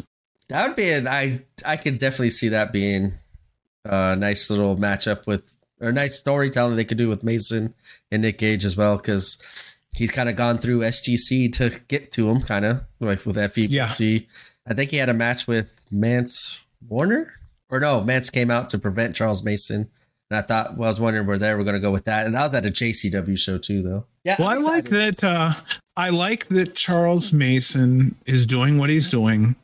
Same thing, though. I'd like to know why. Now, I know the storyline here, they're kind of holding off the why, but he's always brutalizing or fucking up with someone behind the scenes. He's always messing with someone. I want to know ultimately why. I want to hear the long-term storytelling on him. I want to know what motivates him to constantly be a dick like this to people. Is there something there that we don't know? Add a layer to yourself, because I think that would be really useful. I'd love to know why he's just so damn angry and why he's always attacking people. I know he's bad. I want to know why.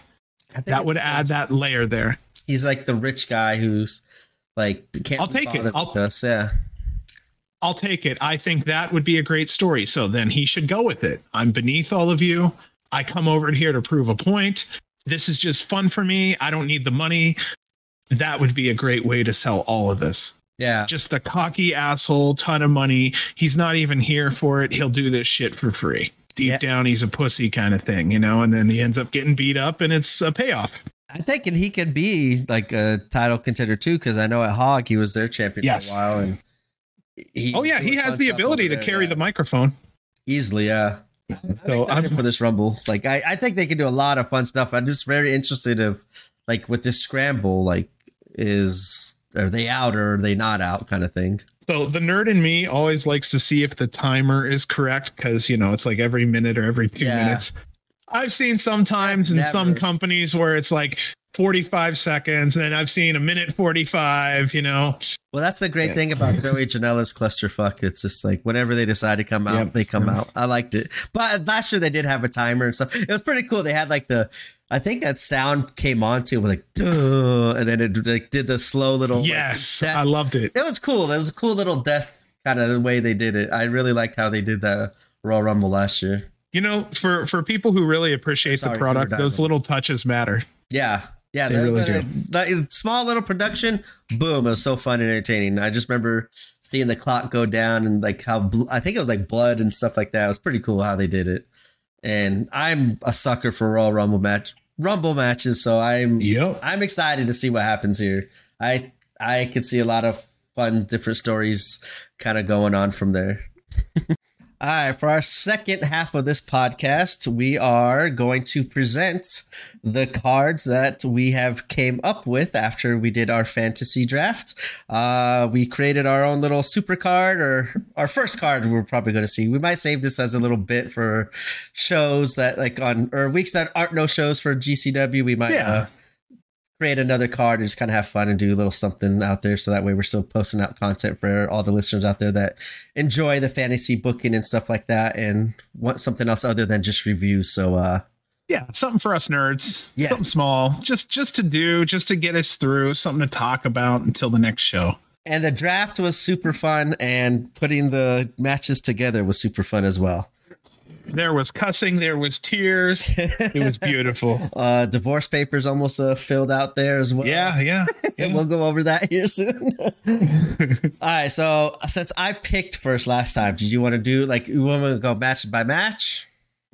I think it would be better if we go. I don't know. We'll see. What do you think? Well, I don't know how to do it because I don't see the flow on these matches.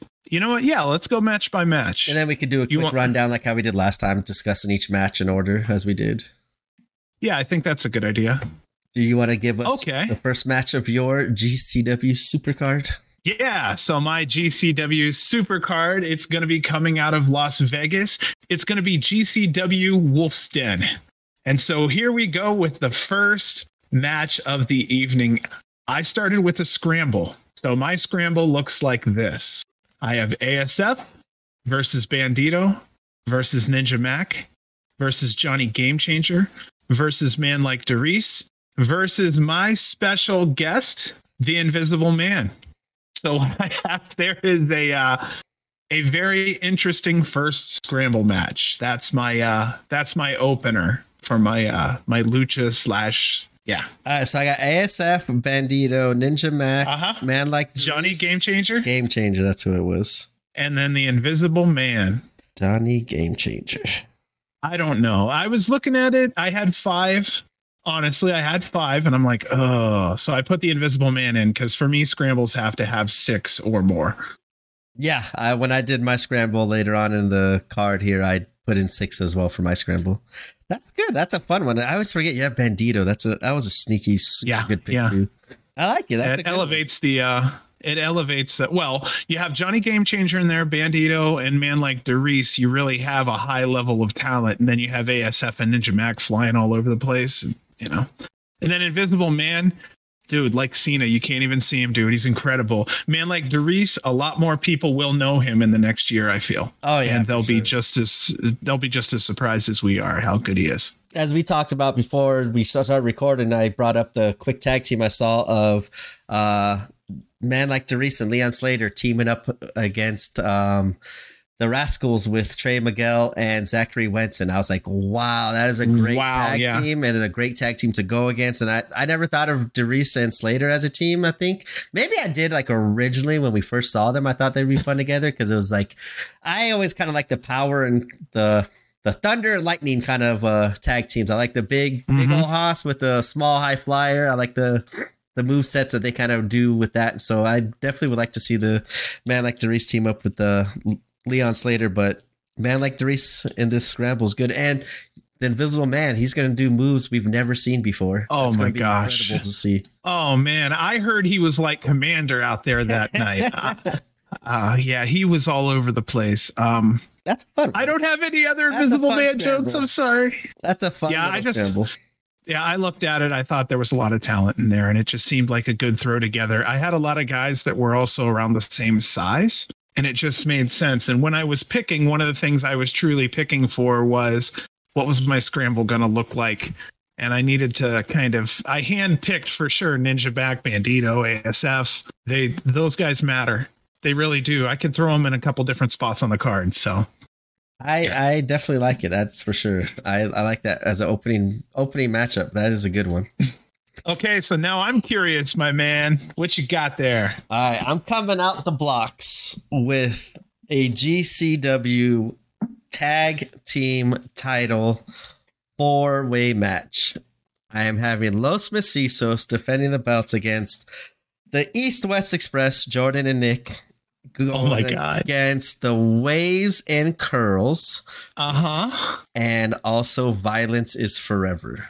Holy shit. And I'm just starting the night off with just a bunch of tag team fuckery and having the GCW tag team titles on as the first match to kind of set the tone for the rest of the night.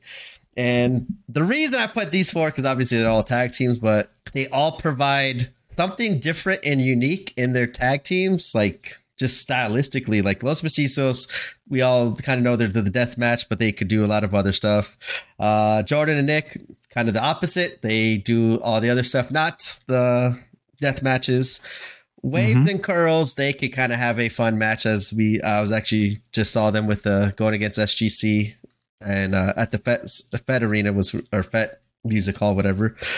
That was a fun match to see. And Violence is forever. I think they could do it all too. I think if they needed to get ultra violent, they could, but we just don't really see it because their violence in the ring is enough. And I think all 4 tag teams are just so unique and different. And I think they would have a fun little 4-way tag match to start a night off, right? No, you're right. And you did choose, it's like each team had something different to bring to the table in this one. I really did think it was fantastic how you chose to go ahead and take Waves and Curls and put them in there as, this team that's kind of a hybrid team. They've been around together long enough that, they're solid. Plus, they're still really young and they have a lot to them yet. And it's almost like, the East-West connection there. That's going to be the youngest, and then up to Waves and Curls. Then I would say it's a real fight. Macizos and Violence is Forever. Those guys kind of have that older 30s, maybe early 40s vibe. That is a hard-hitting tag match. I would love to see those two. I just want to see Violence and Forever a lot more in GCW. So that's why I took them. And that's what I did with them. They're tough as fuck. I think you had a great pick there. That was that your last pick or next to last, somewhere in there, right? I believe that's okay if you don't have it. They were my last pick, I believe. Yeah, that was a good shot, man. All right. What do you say? You want me to give number 2 here? Yep, let's hear number 2. Okay. So I just had that scramble. My number 2 is going to be a women's championship match. My champion, Taya Valkyrie, is going to be taking on Max the Impaler. That's going to be my women's championship. So that's where I'm going to start as my women's. Yeah, I wanted to show my direction. My direction is I have a champ and she's going up against someone who's a badass. And we've seen Taya kind of get her hands dirty and bloody when she needs to. Yes. And against a opponent as Max the Impaler is, I think Taya would have to definitely use literally any and everything around her to end up picking up the victory against Max. And that's a good one. I like that. That's a nice stylistic match too. And the other thing was I was doing a little Walmart shopping. I was trying to do like bulk. I actually got Johnny Game Changer and Taya together. So, it's like one hotel room, not as much money on me. It's coming out of pocket. So I got to care about those things. But those two together were a no-brainer. Again, Game Changer can go anywhere. Also, I think behind the scenes, he's a hell of a teacher. And Ty is just a fantastic champ. Anywhere she goes, she's going to get attention. She looks like a champ. She fights like a champ. She's a fucking champ. So, I mean, that's who she is to me. No, I definitely like that. That was a good pickup too. I did want Taya on my team, but you ended up picking her first, and that was one of those ones I could feel underneath my breath. There's a few of them, but that was one of them. Great second match. I like it. All right, so all right, buddy. My second match is going to be another tag team match, but a traditional 2-on-2 match, as it is the team of Charles Mason and Pero going against Effie, who had to recruit the help of Joey Janela. Oh, shit. Wow. So Joey and Effie going against Charles Mason and Pero, and kind of playing into the whole story of Effie needs some backup here, and Joey Janela is a kind of, for me, I think fantastic. With Effie, because when they both kind of they both can definitely go extreme, and I think when they go extreme and stylistically with the tables and chairs and stuff, they would have to get creative to kind of put Pero out of action for a little bit, so that way they could finally get their hands on Charles Mason as well. So I know Joey doesn't fit into that storyline at the moment, but in my eyes, I was kind of finding some way to incorporate him into being backup for Effie, as Effie is going alone against Mason and Pero here. So that's my second matchup, more kind of a storyline tag team match. I think it's actually a great second person. I think it's a great partner for Effie because he is a veteran, and I think he's one of those people that would know how to handle a Pero. I've seen him chop down large men before. It would take some time, but he's one of those men who has the know-how to do it. So that's why I'd have to say I really do agree, and I like the choice in this one. I also like the fact that you stuck with the storylines that we have today going on, and you chose accordingly. So hats off to you on that one. That was pretty cool. And that's a storyline literally headed into LA. I was hoping to see the end of it.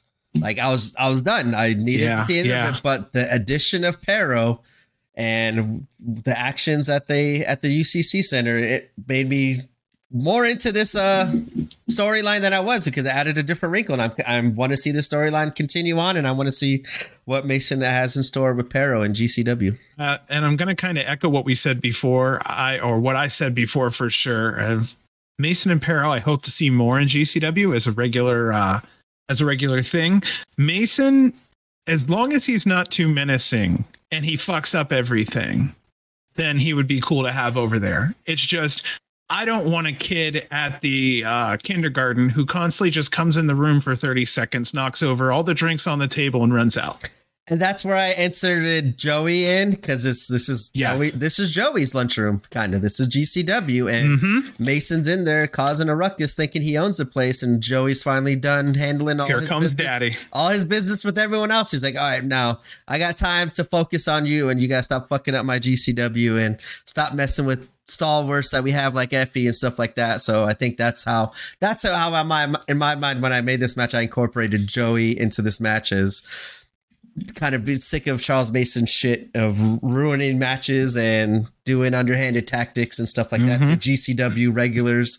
And with Effie not having a tag partner in my GCW, Joey would step in this moment to kind of help out Effie with Charles Mason and Pero. Team Daddy. That's good. Both of them are daddies. It's Team Daddy. Like it. All righty, bud. Number 3, match 3 for me. So we had the Scramble, the Women's Championship. My third match will be a mixed tag match. Now, this happened before, and I'm going to do it again. I got me a good old 2-pack. I've got Cardona and Chelsea versus, now this one I know is a little different for you, but Shane Mercer and Maki Ito. I put those two together. I think that Maki and Chelsea could have a fantastic match in one way. And then I see Mercer and Cardona having a completely different match in another way. And I just thought it was different. Mercer would have to come out wearing Maki Ito's gear, I think, to have matching gear. That would be fantastic. And I think Maki has to come out in Mercer's gear. Oh. Yeah. With the not same size too. Size too. What's that mace that he carries around too? Oh, that is that a Morning Star, or is that a, I forget. I think it was a Morning Star. I don't know what a Morning Star is, to be honest with you. I'm ignorant. Oh, you have to look that up. Yeah, I had my old Dungeons and Dragons days when I was a kid. That's like, I used to laugh about a bastard sword. I was like, oh, bastard. Haha. Yeah, mace. Morning Star. It's not a mace, I don't think. No, it wasn't a mace. No, you're right. Sorry, this is me nerding out. It was a Morning Star? Yep, it was a Morning Star. And see, I was thinking Maki could kind of turn it into like a microphone as well, since she always has the microphone. Have that as the microphone. That's a fun tag team. I like the Maki and Mercer tag team. It was, that was the sugar and spice right there. And I could just see Cardona's look like, what the fuck is this? Like, this is where I'm at? Well, I mean, storyline wise, I would have Chelsea interfere somewhere with Maki well beforehand, you know, and then maybe Chelsea's like, you know, Matt, you need to help me. You're my husband. I hate this bitch. You start beating on her. And then Maki's like crying and that's it. I'm going to find someone to help me beat your ass. Yeah, I like it. I need to get that. Maki goes dark and like kind of like how Austin is, and Maki turns into the Iron Demon too. Oh, I like it. Definitely. You know, there's only one way to go to hell and defeat this devil, and that's with a demon. That is awesome. There you go. See, love storylines all day long. Yeah, that was my mixed tag. I wanted to put something different in there. I know those are kind of hard to find, and I really should have maybe put Johnny Game Changer and Taya together versus Cardona and Chelsea, but it would have been something that everybody would have seen coming. And I liked the Taya versus Max the Impaler matchup, and I didn't want to split that. And you can still always go to Johnny and Taya against Chelsea and Cardona. That's down the road. That's a good matchup. Absolutely. As well. Yeah, and Chelsea and Cardona was the C's, and Mercer and Maki were the M's. That was the C's versus the M's. Nice. Yeah. Anyway. All right. On to your match number 3, sir. What do you got for me? All right. Match number 3 we need to get a little violent here, as the Ultra Violent Championship will be on the line as Rina Yamashita defends it against Sawyer fucking Wreck.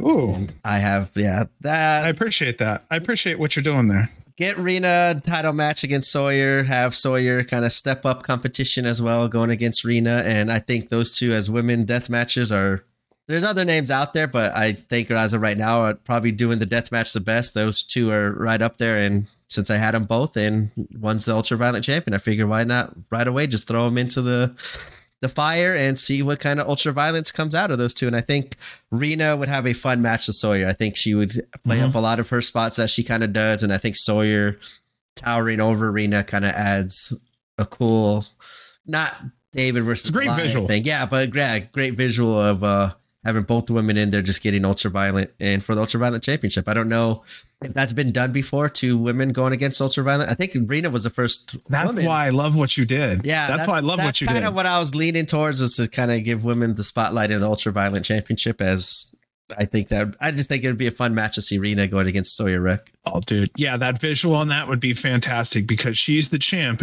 And then from the side, you could almost see her looking up at Sawyer. It would be fantastic because it would be a David Goliath kind of situation. The champs fight, chopping down a tree. I like it. Yeah, I like it a lot. And Rina would make Sawyer look pretty, the word's eluding me right now, but pretty scary. She'd fuck her up pretty good. She'd be a very good opponent to kind of intimidate. There we go. Sawyer be intimidating for Rina just because of the size of her. But Rina being in there with obviously lot of the best death matches, best death match wrestler she's been in with GCW, it wouldn't be too much of a task for her as well. So I'm going to touch on this just for a minute. I think it's only fair to do so. But just like the Moxley situation, we are not seeing the Ultra Violent title as much. So in all fairness, minimum GCW fans at least should get a little news saying, hey, guess what? Your title was defended here. Your title was defended here. Maybe a couple pictures of Rina just bloody as shit holding the title in Japan. Just maybe every 2 or 3 shows, just give me an update. Here's what your fighter is doing right now. And then when she comes home, she's going to look like even more of a hero. Yeah. See why I'm doing that? To lead up. That's all they have to do. Guys, just a screen capture of a picture of a win from somebody who took a picture with her holding the belt bloody at the end of the match.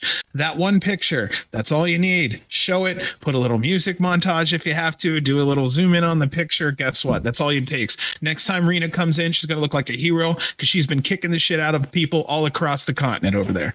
Yeah, and I kind of liked what AEW did when they first introduced the All Atlantic Championship. They kind of, even though that belt wasn't being defended right away in the States, it was being defended elsewhere. But I mean, yeah, they were obviously able to get the rights for the video footage and stuff like that. So I don't want to speculate on all that stuff. But like you said, even like a picture, because right now I have no idea what Rena's doing over there, other than what I see on Drew Parker's Twitter. Right, Drew Parker is posting little updates for the fans and hey, Rina's out here, had this crazy match, and this is what I'm doing with Rina out here in Japan. So it's I would like to, even for GCW, to take one of those pictures and post it on their thing instead of hearing it from Drew Parker. I think would be easy enough to kind of keep us all updated and in the loop, but also, as you said, kind of going to want to see her back and defending it back in the States, and now we'll be more aware of what she's been doing with it out there in Japan. No. I just think it makes sense. People were complaining about Moxley. Let's just measure the same way. Obviously, she's over there doing something. All I would say is just give us an update. That's all. That update just lets us know that we have an active fighting champion. That's what the fans want. That's all we need. All we need is a little 15-second, hey, just an update. Here's what's going on with your champion over there. It also lets us know that the whole thing is just active. It's going on. It's constantly happening. Someone else could take it at any time is kind of an interesting thing, but we wouldn't know it would be taken or lost if we don't have any updates on it. I don't mean it in a bad way. I'm just saying follow up on all the titles. Make sure that the fans know the importance of the UV by explaining what's going on with it currently right now. She did some shit over at Stardom. I want to know that. I just think it would be kind of cool because until you mentioned the UV, it hasn't been on my mind for a couple weeks. No lie. And that sucks. Yeah, and it just does. She's obviously like one of the best deathmatch wrestlers, male or female, in the world at this time as well. And I think it would just be kind of cool showing, hey, she had this match defending it against Takeda. Because like I think when Takeda was Ultraviolent champion, we got a little bit more updates what he was doing with the belt out there. But also, and I'm just saying this is obviously speculation, I don't know, but just kind of piecing what I've heard with how Rina's treated in Japan as a wrestler, and she doesn't even have a singles victory at all. Like only any victory she's had over there has been with a tag team, and the tag partner has gotten the victory, not her. So maybe not much is going on with the belt out there because they don't want her out there to beating men like how they treat her anyway. Even though she's a GCW, they're like, hey, that's not our title. Like, we don't care. We're not going to book you towards that title. We have you out here. So maybe she isn't doing nothing out there with it. I don't know. It would be nice to know. Yeah, I just wanted to mention it real quick because I know people were complaining about Moxley, and Moxley's one of my boys. So I'm just going to say, make sure you use the same measuring stick. If we find ourselves to where we don't have a fighting UV champion for God only knows how long, then we need to have a solution. And honestly, you would keep the BSers at bay, not me, but people who complain at bay, by just giving a small update. You know, like I said, just a picture with her raising the belt after her latest match. Just letting you know that she went over here and she beat this person. Also, I'm not against taking that UV title she has, excuse me, and turning that into an international title, a title that specifically gets carried, you know, to countries where they're hubs of wrestling, like Japan, England, places like that, where where we can take that belt and have it travel around. And now GCW is getting international, you know, acclaim, and whoever that title carrier is better be a tough motherfucker because they're going to be representing us. So I would love to see that. Maybe that would be the best goodwill thing out there, is to take one belt and just have it as an international belt, and every now and then bring that bitch home and have a couple fights for it. Have Drew Parker come and fight for it. Have a couple others fight from overseas, which would kind of be cool. Is maybe have one show around maybe having a 8-man tournament, and the winner gets the international belt, goes home with it, and gets to travel with it. It's an idea. Yeah. Just an idea. For it.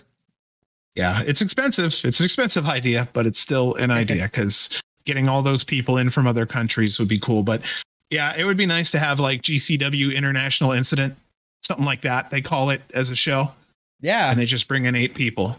Just let them go to town. They've hosted so many wonderful international talents that it shouldn't be hard to place a couple phone calls and hopefully get some things to line up there. And like I went back, so I remember Takeda. I thought like Takeda did have a title change like out in Japan when he was the Drew Parker. Sorry, Drew Parker had the Ultraviolent title out here, and he lost it to Takeda in 2021, and I remember them promoting that shit all over Twitter from GCW, saying, hey, even though this belt is not here in the States, this is what happened out there. They were keeping us in the loop. So there's a precedent set out there of still keeping fans in the loop. It just, I don't know. I agree with you. I would like to see a little bit more updates on that, because it's always fun to see what our wrestlers, especially our champions, are doing whenever they're not here in the States, seeing what they're doing out there representing GCW. And then I'll just wrap it up again, man. For those two, that was a great choice. Rena and Sawyer, man. Fucking awesome choice for UV champ there, too. And again, 2 women. Hell yeah. Yeah. All right. So my number 4, this is where I have my death match. So we have a scramble, women's champ, mixed tag. Here's my death matches number 4. It's going to be more or less a grudge match, too. It's going to be Jon Moxley versus Psycho Clown. Nice singles match, hard hitting. I believe that's my introduction into the hardcore for the night. That is a great match. I like that one. That is one that's never been seen. I don't think it's been seen, but I would go out of my way to watch that match somewhere.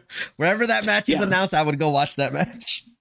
Yeah, I don't know if they've met up. They may have. I'm not lying. They may have at some point, but they just body build, size, the whole 9. They know how to put on a match. I think they're a great introduction to my death matches, and my card goes a little harder from here on from the night. So I thought, why not do it with style, and why not do it with two guys who really know what the hell they're doing? Yeah, that's a fun dream match. That's one of the typical GCW dream matches that, like, hey, we got these competitors. We're going to be the first one to put this match together. I like that one. That was a good. What you got for me, bud? All right, my fourth match. I'm still keeping all the fuckery out there and still keeping all the weapons out there. As it is another death match. This time a triple threat as Jimmy Lloyd goes against Hoodfoot and Cole Radrick in a death match. Oh shit! Oh, I like that actually. I like that a lot. Yeah. What an interesting choice too. You did a trios. Yeah, that's where I was telling you. When I first did this card, I hate that. I'm going to say this. I don't want to say this is not disrespectful. It was kind of hard, like finding. I had this talent, and oh shit, I didn't know how to use them, so I put Cole Radrick in this match. I originally had Jimmy Lloyd and Hoodfoot, and then I realized once I got my whole card, I realized there was one person I did not have on my card, and it was Cole Radrick. And I thought, man, I really like Cole Radrick in the deathmatch setting. I think this was a good way of kind of putting Jimmy Lloyd as kind of not the past GCW deathmatch wrestler, but he was kind of like the lead. He did it before Hoodfoot, and then Hoodfoot as kind of like the person for now, and Cole Radrick as the ultra violent deathmatch person for the future. I kind of did the past, present, or future, and that's just where I came up with. And I think all three of those in a deathmatch would be all the blood from Hoodfoot, all the blood from Cole Radrick and Jimmy Lloyd, what kind of crazy shit he's going to do in a death match. And I always prefer seeing Jimmy Lloyd and Cole Radrick in death matches now. So, yeah, I'm keeping them in my death match ultra violent rankings. And that's a triple threat match I had. So I'm listening to what you put there. You have Lloyd, Hoodfoot, Cole. I'm actually happy you stumbled onto a really good match, I think, there, because each one, again, has something different to offer in a different way. Yep. And I see where Lloyd and Hoodfoot would have been good, but with Cole being added, it seems like the pace of the match instantly picks up. And I had to say kudos to that one, man. But yeah, you stumbled on actually a better match by adding Cole in there. No lie. Personally, that's what I feel. Yeah, once I had Cole off, I'm like, oh, where can I put him? I'm like, that would just add a nice little wrinkle to that Jimmy Lloyd and Hoodfoot. It would add a little bit more creativity that, like, Hoodfoot's just kind of like, I don't want to say generic. That's the wrong word. He doesn't need to get creative to have a great death match. I think just his size, his look, his demeanor, he's and everything imposing. else. Yep. Yes. Everything else. He doesn't need to do all the other flashy shit. He doesn't need a chair. Exactly. He is the chair. Exactly. So that's why I'm like, hey, no, you know what I mean? Yeah. Cole's pretty creative when he gets in these death matches, and he's pretty a daredevil with them as well. So him and Jimmy Lloyd kind of using the creativity and coming up with some crazy spots, while Hoodfoot's just in there just mauling both of them, I think would just be a fun visual. Well, the other thing is that Hoodfoot needs a breather. You still have Cole and Lloyd there to go at it.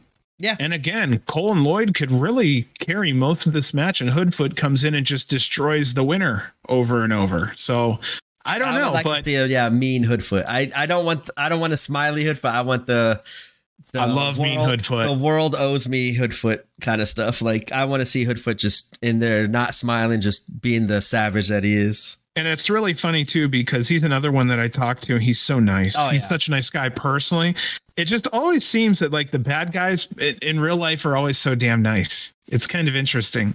Yeah. I don't want to pull back any mystique. It's just, he was so cordial and, you know, like a person should be to another person, like old school, old fashioned. And I'm old fashioned and old school. And I loved it. Like, he was a nice guy to talk to. I never talked to him, but I like, when we went to the backyard show, Hoodfoot was there in the pool. He didn't perform that night because he just was a couple of weeks ago is when he had that big cut on his arm. Yep. So his arm was still, his whole body was wrapped up still, but he was still chilling in the pool, hanging out and talking with some other people. And my son, of course, saw the pool and dove right into the pool during the show and stuff. So when I went over there to kind of check on my son and my wife hanging out by the pool area during the show, Hoodfoot's over there. And I was like, Chase, you okay? And like Hoodfoot's like, oh, little man's doing all right. He's having fun over here. And like, he was in the same area of the pool, kind of just swimming and hanging out. So Hoodfoot is, yeah, as you said, we don't want to ruin the mystique, but he was very nice and to my son and interacting, that quick little interaction with me and my son and my wife was kind of nice seeing Hoodfoot. Just your boy's chilling. He's having fun. Okay. Your match of the evening. Okay. So I like to recap this. I had a scramble, a women's champion, a mixed tag match, a death match. This one here is really jumping it up a little. I have a tag team cage match. I've got the Briscoes versus the South Pacific Savages of Jacob and Juicy. You knew it was coming. Perfect. That's where I was thinking. Once you said cage match tag team, I was like, please be Briscoe Savages. Please be Briscoe Savages. Yeah. I want all 4 pit bulls in a small area together, and I don't want them to get out until at least 2 of them are done for. So this was just an easy match. It's just brutal. I really see a lot of places I could take either of those 2 tag teams. I mean, I could put them all over the card. I won't go further into who else I have, but there are other tag teams here I easily could have put with, and it would have been almost as equally as good. I love it. That kind of has, to me, the high incident match written all over it as well. Briscoes versus South Pacific Savages. Yeah, high incident match. I love that pick. That's a good one. Alrighty. Very, very good. Okay, so after the death matches, that's where I would have my intermission to clean up all the fuckery. And okay. When we get back from intermission, we do it in traditional GCW style, as here is my scramble of the evening. And this one was fun. I have Speedball Mike Bailey going against Jonathan Gresham, Chris Bay, Matt Vandegrift, Jesus Christ, man, Tony Deppen, and Gringo Loco. Bro, you blew the whole wad right there. That was incredible. There is my all-star scramble match. Originally, I did not have Gresham in there. I will tell you when I get to the it's on the next match where I had Gresham originally, but then I realized looking back at the card, something clicked in my mind and I went a different route and I ended up inserting Gresham here instead of where I had him in my next match. And yeah, that is one fun loaded scramble match I would definitely love to see. You're looking at a lot of future or have had champions. Yeah, like there's champions here all across the board. I think there's a lot of the future sitting there across the board too. Any one of those folks that are there have any type of championship gold. I'm not complaining. I'm actually a big fan of each and every one of these people. I didn't want to have Gresham in a scramble because I don't see him as a scramble competitor, but he's so good, right? Yeah, I think letting him just kind of have fun with it and be creative in a scramble setting and not have to worry about spot after spot after spot in a singles match. Yeah. I think what he could do technically in a scramble match would be very fun to see, especially with all those competitors. I would like to see him kind of go against a Gringo, go against a Tony Deppen. That would be fun. Going against Chris Bay and seeing that stuff. Like Gresham was, I'd never seen him in a scramble, and I definitely want to see him in one. Just to kind of just relax, chill, have fun, and do a bunch of crazy spots while resting up if he needs to while all the other action is going on. That's kind of like my dream scramble match right now is with those 6 competitors with the roster that I have. Well, I would say that puts my scramble to shame, honestly, because there's so much star power in the one that you have that each and every one of those guys that you had mentioned there are the ones that if I had not cruiser, but if I had a middle of the road divisional belt, every one of those motherfuckers would be in there.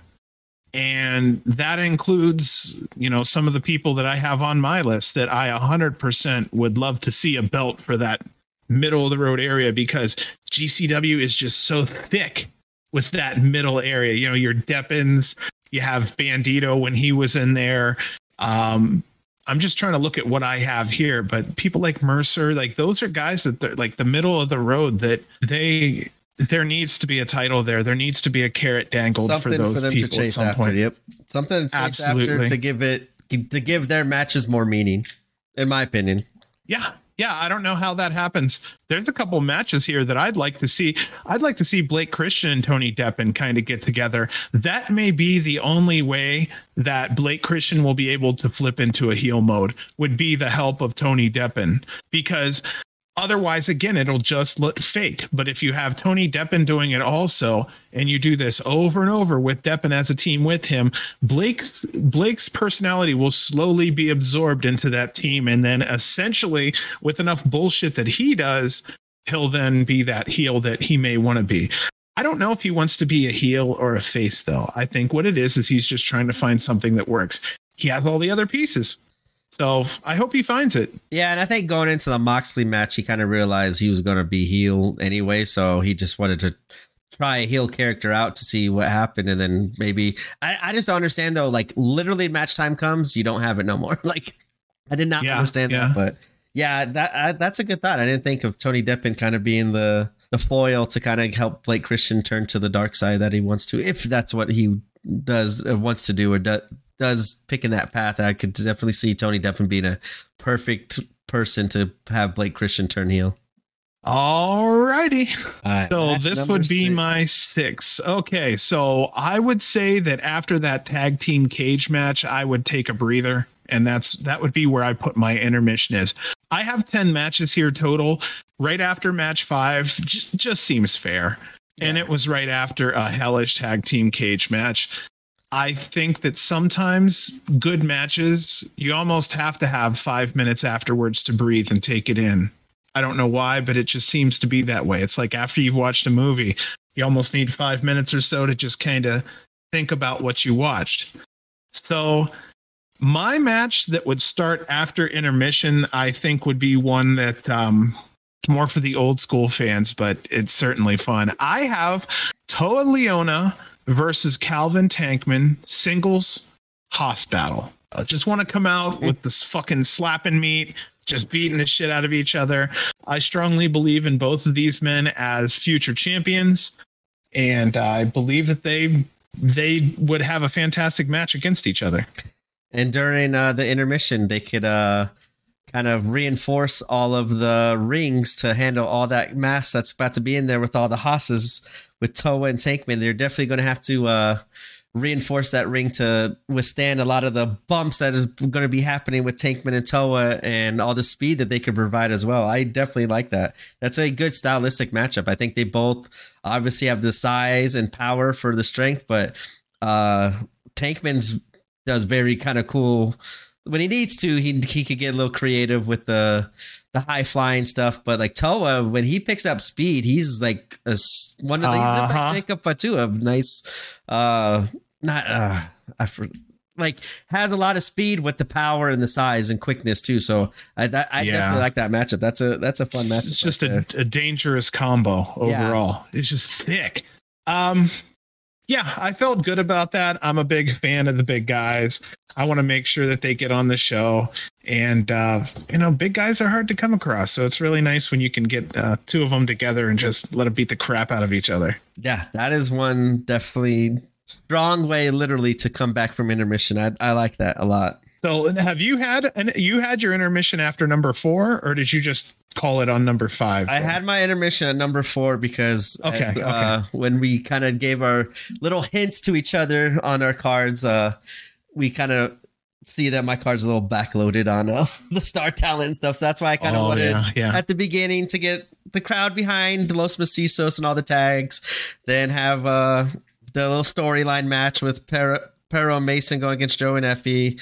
Then followed it up with a ultra-violent women's death match and ultra-violent triple threat match. I think that was a good way to kind of get the violence out there and not done and out of the way, because I do have another death match here at the end, but to kind of spread out the death match love a little bit as well. And so after my scramble, after my 5th match, my 6th match of the evening, here's where my brain was going 1,000 different places, and I'm loving every place I went. So I have a trios match. Here's the first team of Axton Ray, Alec Price, and Titus Alexander. 3 the heels. future. I am future heels that I am building around, and they're going to have like a little stable there of the future. The future franchise is kind of what I was going with. Obviously, stealing the name from Titus Alexander. And so here's where I had Gresham. I had Gresham in that spot originally instead of Titus. I had Titus in the scramble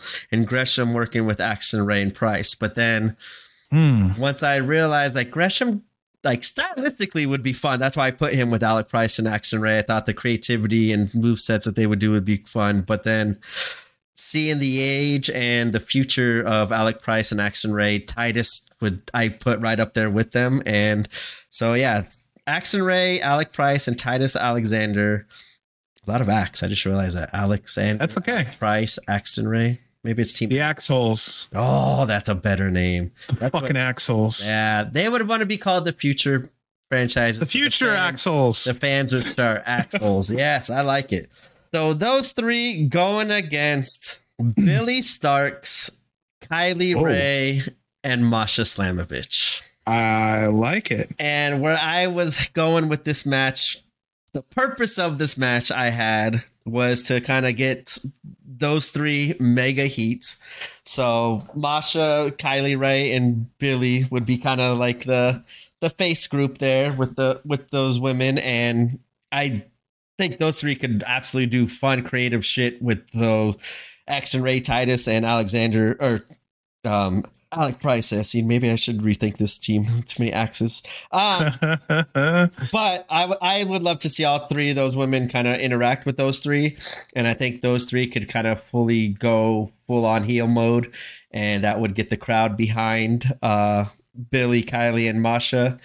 And then this was like the long match. I actually gave this one probably like the longest match when we did the times. I said I gave this match like 25 minutes to kind of tell a cool story to get mega heat on those three while also getting mega, like, get Billy, Masha, and Kylie Ray, the crowd behind them a lot, and have it be a struggle with ultimately the faces, the future franchises picking up the victory. And then at the end, as they kind of want to go full on heel mode, kind of put the boots to those three women.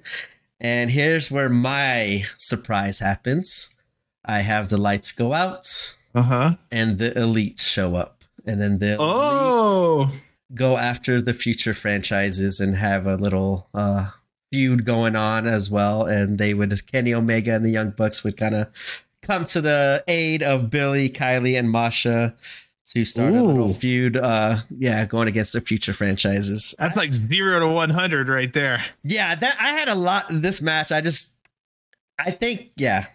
My whole thing with this match was to get the future franchise, whatever, the heels, the mega heel heat on them, while also pushing Billy, Kylie, and Masha and holding their own against those three.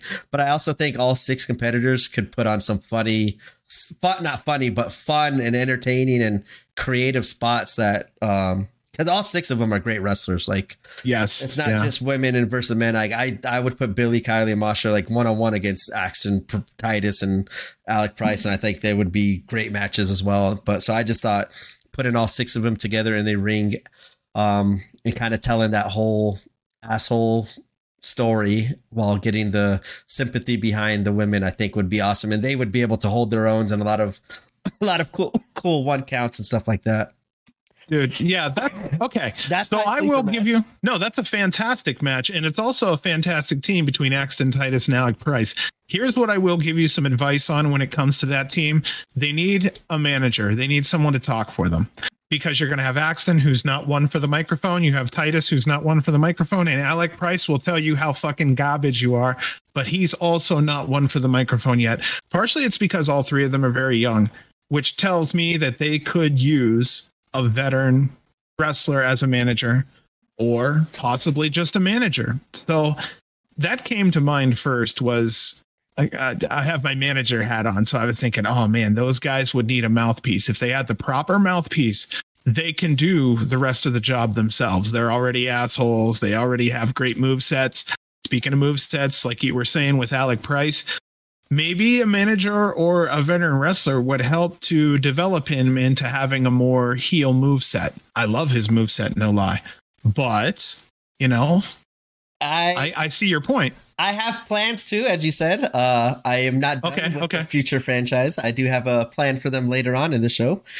With kind of addressing everything you said with that in their mouthpiece and stuff, okay, good. I found one that's kind of a good. I don't know. For me, like my style. For me, I'm loving it. Where in reality, I can see it not working out. But like I said, I did kind of I told you last night, I booked like 4 shows in my mind. Like I have a lot of stuff where I could go from here. But I do have one more piece joining the future franchises as well. Oh, fantastic. And then on the other side, I'm going to tell you, you have 2 picks of mine that I really would have loved to have had on the women's side. I love having Billy Starks because I think she's the future. She's a hard worker. She's got a lot of years left in her. And she's somebody I feel like I could really build the women's division around because it looks like she's not afraid of putting in time. And with Kylie Rae, she has that GCW attitude. Like she has that, oh, I'm nice, but I'm really not fucking nice at all kind of thing. And I like how she comes out with the smile and then she kind of devolves into this mean and evil character. I think that's a fantastic character. I really do. I wish maybe there was another character like that somewhere. I really do. I'd like to see someone come out and smile and give them their kudos. And then, their opponent comes out and they're like giving them claps to be nice. And I like that a lot. And I think her character is really, I think it's just a great character overall. If she loses, she gets boosted by it because she's a heel. It's not bad. Yeah, Kylie Rae, I really want to see more of her in GCW, or probably not happening no more with her going possibly to WWE. But I like you said, I think the range on her is so good where she could play either way. Super fantastic. And I actually kind of really like seeing her as the heel. I think it was her match against Allie where she's like one fan just made a comment. She just like made that fan the target the whole night when she was doing moves. She would look right at that fan. Here, is this enough for you? Oh, you don't like what I'm doing to Allie? Here's some more. And kind of cranked on. I really like what she provides as a heel as well as a face too. Yeah, that was a really good pick there. That was my unexpected wild card match there. You've had a couple interesting, well thought out picks that, it shows that you didn't just throw them together, you put a lot of thought into some of these. So I appreciate that. That's nice. Yeah, that's my booking brain. I just went, like I said, the next 4 shows if we're ready. Yeah, I like booking. It's kind of fun. You can, it gets creative and. Okay, anyway, after my Haas battle between Toa Leona and Calvin Tankman, I'm going to follow up with the Falls Count Anywhere match. And this is going to be SGC, Mance Warner and Matthew Justice versus 440. We're going to take on RSP and Atticus, Falls Count Anywhere. So we're just going to let that fly wherever it goes. I'm just basically welcoming them back to the company. And so why not fight it out at the Wolf's Den? Because some of the pack has come back home. So why not? Let's have a power struggle. I like it. That was a fun tag team. We know, like we've seen a little bit here and there with the Art of War Games match 2 years ago, but that was a foursome I definitely could see go at it over and over and over again, because it's the struggle of SGC trying to keep a hold of GCW and not letting these 440 assholes come in and ruin it all. But that also gets 440 all the heat that they could want and go along with and play off of as well. I like that tag matchup. That is a good tag match right there. Very good. That's a good one. That is one. It's just, I don't know. I mean, it could be very storyline driven, but I thought really give me the split screen and let's just let those guys do their magic. And I know they deliver. So it was just an easy make everybody happy really quick. It's like serving a cheeseburger. Most people will be happy if you give it to them. Sometimes good booking is simple booking as well. I like it. I like that one a lot. All righty. You're number 7, sir. So number 7 is a dream match of mine. I got 2 dream matches coming back to back here, but the first dream match I have is Murder Grandpa Minoru Suzuki Going against the crazy monkey Jun Kasai. I just want to see that match happen. I love both of them. They both, I think, could tell without getting death match. I think Jun Kasai could still have a fun and entertaining match with Suzuki, and Suzuki still doing everything that makes Suzuki super over and popular with the fans. I just think those two stylistically it won't be a great in-ring match, but the stories that they could tell with the no selling and the facial reactions and everything else, that's two sides of the spectrum I want to see meet in the middle. I want to see Jun Kasai, the death matcher, going against Minoru Suzuki, the Godfather, not the Godfather Pancrase, but that's just one fun matchup I think would be a super fun one where I'd have a smile on my face end to end. I have to give it to you, man. You've had some great, on the spectrum of creativity, there's been a lot of stuff across the board here. This is another one I didn't really expect, but I remember when you were picking him, I'm like, well, he's a Suzuki fan. And then when you pick Jun Kasai, I'm like, oh boy, we're in for something. So yeah, this is a great start, really. I'm sure they would work fantastically together, and I'm sure we'd all be very, very entertained. I just see them both having their smile on their faces, like Brock Lesnar kind of style, just laughing and giggling at each other at the end. Like, look what we just fucking did to each other here. Like, yes. I think they would have a fantastic match, to be honest with you. God, that was a great choice, man. And I'm guessing it's some sort of death match or whatnot, light tubes or no. I don't think whatever. Suzuki Just let him be creatively. Suzuki can be the one delivering all the pain. Yeah, he could I'm tired of your shit. I could do your style too. I just think it'd be a fun match if those two were ever put. I know they did have a match, I think recently too, for some promotion where I actually bookmarked on Twitter. Someone posted it, so I actually gotta go back and kind of see how that match played out. I'm pretty sure I've seen Jun Kasai go against. It might have been a tag match and not just straight 1-on-1. But I think I remember seeing a Suzuki Kasai and some sort of match together, and I bookmarked it on Twitter, which I haven't gone back to watch it yet. But now that I'm talking about it, I will probably do that tonight. Ooh, that's my fun dream match. I've had a fun trios match, not the one before. Wow. One dream match. Like I said, I kind of backpiled my card here. Okay, so I would say that this is one of my favorite matches on the card here. So my 8th match is a tag team match. Blake Christian and Alex Zane versus Leon Slater and Daniel Garcia. I wanted to put something like that together. So what we're looking at is a somewhat established tag team that's worked together versus the new guy and someone who's a little more established. So yeah, what do you think? I know the Christian and Zane thing. I know you're a big fan of that for sure. And that I love that tag team. I always thought they should have tagged a lot more than what they did, because I think those two are just great. I love them both. And when they both came back to GCW, and I was there for both of their return matches, and I'm pretty sure both of their return matches were at the UCC against Jordan Oliver, which was kind of funny. I think I remember seeing both of them on their first matches back, and I was like, oh crap, Jordan's going to lose this one because they're going to give them the welcome back treatment of getting those guys over and reestablishing them again since they haven't used them in a while. So yeah, I love that team of Alex Zane and Blake Christian. Leon and Daniel Garcia. I always, like I said earlier, I like the thunder and the lightning. I like the big and the speed. This is a team that I could love seeing too, because you got the speed and high flying in Leon, but now you got the ground and technical game in Daniel Garcia. I love it. Yeah, I love that tag team. Both of them. That's it. When you have to kind of create a tag team, I definitely Leon versus Garcia.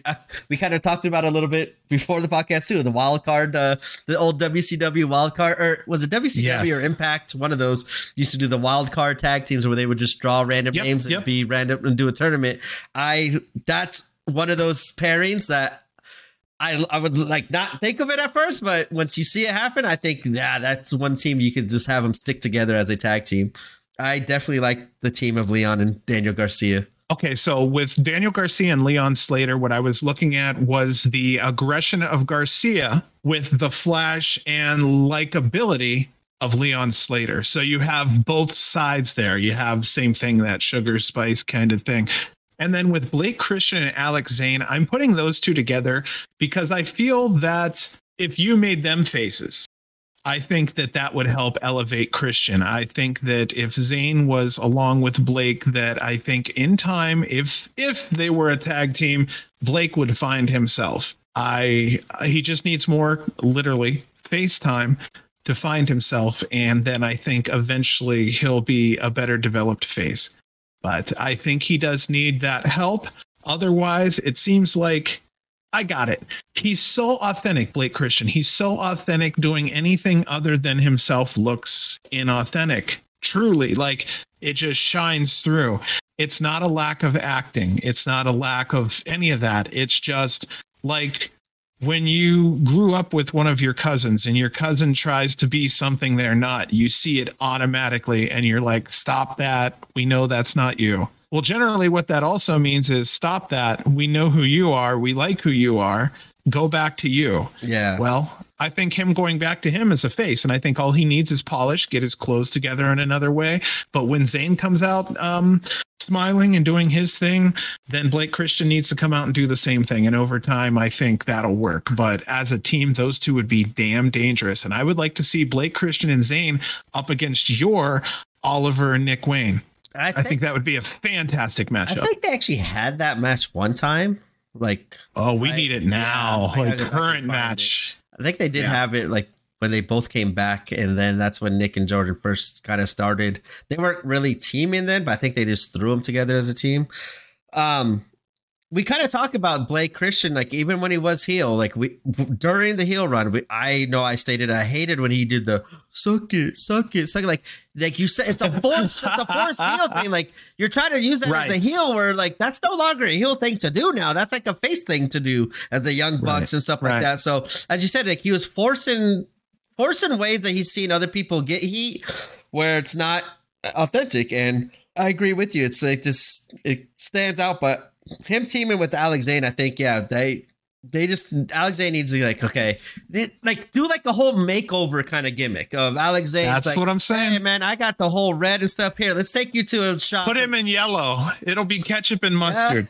It'll be fucking fantastic. Well, do like a little montage of like, hey, Alex Zane's that has Blake Christian is like, oh, trying on different outfits and stuff like.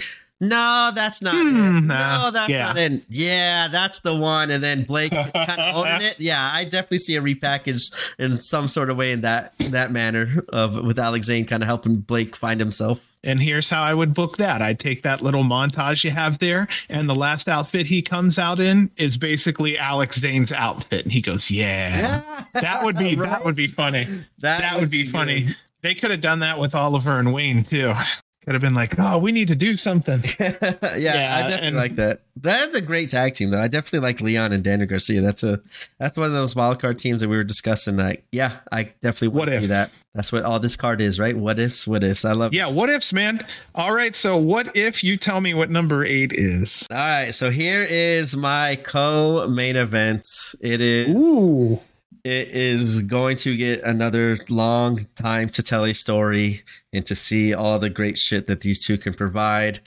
Dream match for me, and this is happening in another company, and I'm really mad I didn't get tickets to go see this one for the other company. But okay. Oh no, sorry. It was Leo versus Speedball on that one. Sorry, that wasn't it. My dream match is Leo Rush versus Vikingo.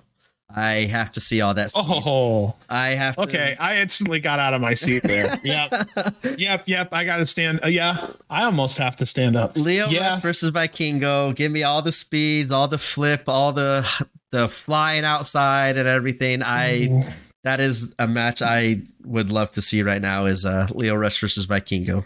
So in my dream roster, one of my two of my top 10 picks, I believe. I am putting together in a match. I think I actually took Leo Rush and Vikingo back to back. I did. I actually took Vikingo number 7, Leo Rush number 8, and I immediately ran away. That was the match I had to. This is kind of like the showcase spotlight dream match with Jun Kasai and Suzuki. They're like 2 dream matches back to back, but in 2 different kind of forms and absolutely different forms. Yeah, you got like kind of the older Suzuki and Kasai just having a fun match and doing their thing and getting over, while the next dream match is Leo Vikingo, giving a lot more time, both kind of in their primes or early on in their careers even, and putting on fun shit. Yeah, I had to book Leo versus Vikingo while I could. Now, I probably should have put this after my main event because it wouldn't be on Fight TV, but I'm going to keep it this way. Nice. Wow. Okay. That's the main event. In anywhere on any general show, that's a main event. So I love it.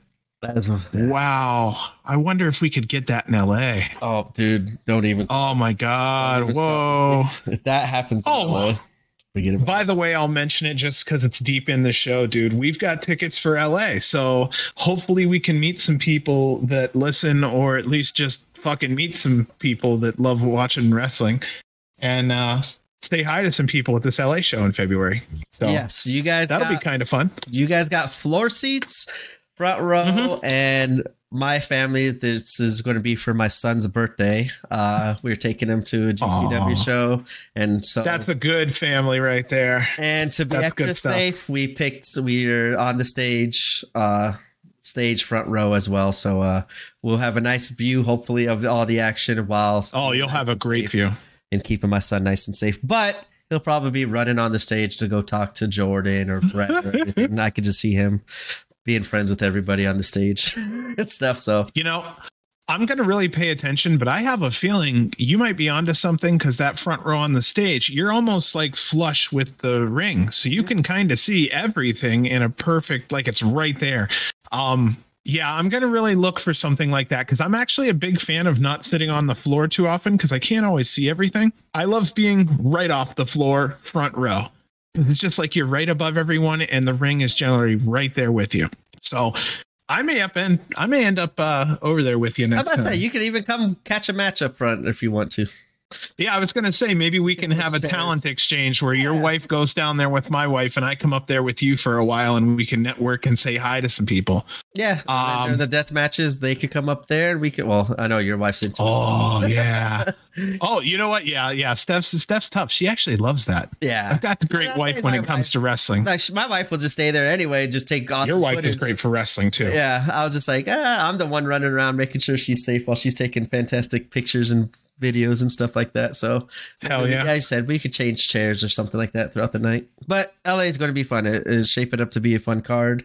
Dude, the card's looking great. Leo Rush versus Commander, which when they announced that today, I was like, that is so damn close to my Leo Rush versus Vikingo match. Like it's pretty much the same thing if you kind of think about it. So I was like, I get to kind of see a similar version of the match I created last night until today. Wow. All right. Your co-main event over there, or semi-main event? This is just my semi. It's definitely not main event, but this is a very solid match, and this is taking care of the bloodlust for the fans. Here we go with the death match tag. I have the champions, the Mega Bastards, versus Big F and Joe and Schlack. We're gonna go ahead. It's just Schlack and Big F and Joe's a throw together. But I watch them both in other companies religiously, and I know what they're capable of. And those two together could create some massive damage. I may keep them together. I'm not sure. Like if they don't get picked by you, or if we don't trade them or something, I may put those two together just because Schlack is just a destroyer, and Big F and Joe in real life is really fucking strong. So it's an interesting pairing. And you got two main eventers just sitting right there working as a tag team with Alex Colon and John Wayne Burnett. Yeah, I love that. When you made that pick too, that one hurt too. I was like, man, you just got two of the top death matchers in the world and together as a team, and you could do fun stuff with them as a team or solo competitors as well. So I love that pick, and I love this tag. Yeah, this is a great, as you said, death match tag. There you go. So on this one, I was telling myself that Los Macizos and the Mega Bastards to me were on the same level in different ways. Yeah. Yep. I agree. So if you chose one, I was immediately going to choose the other.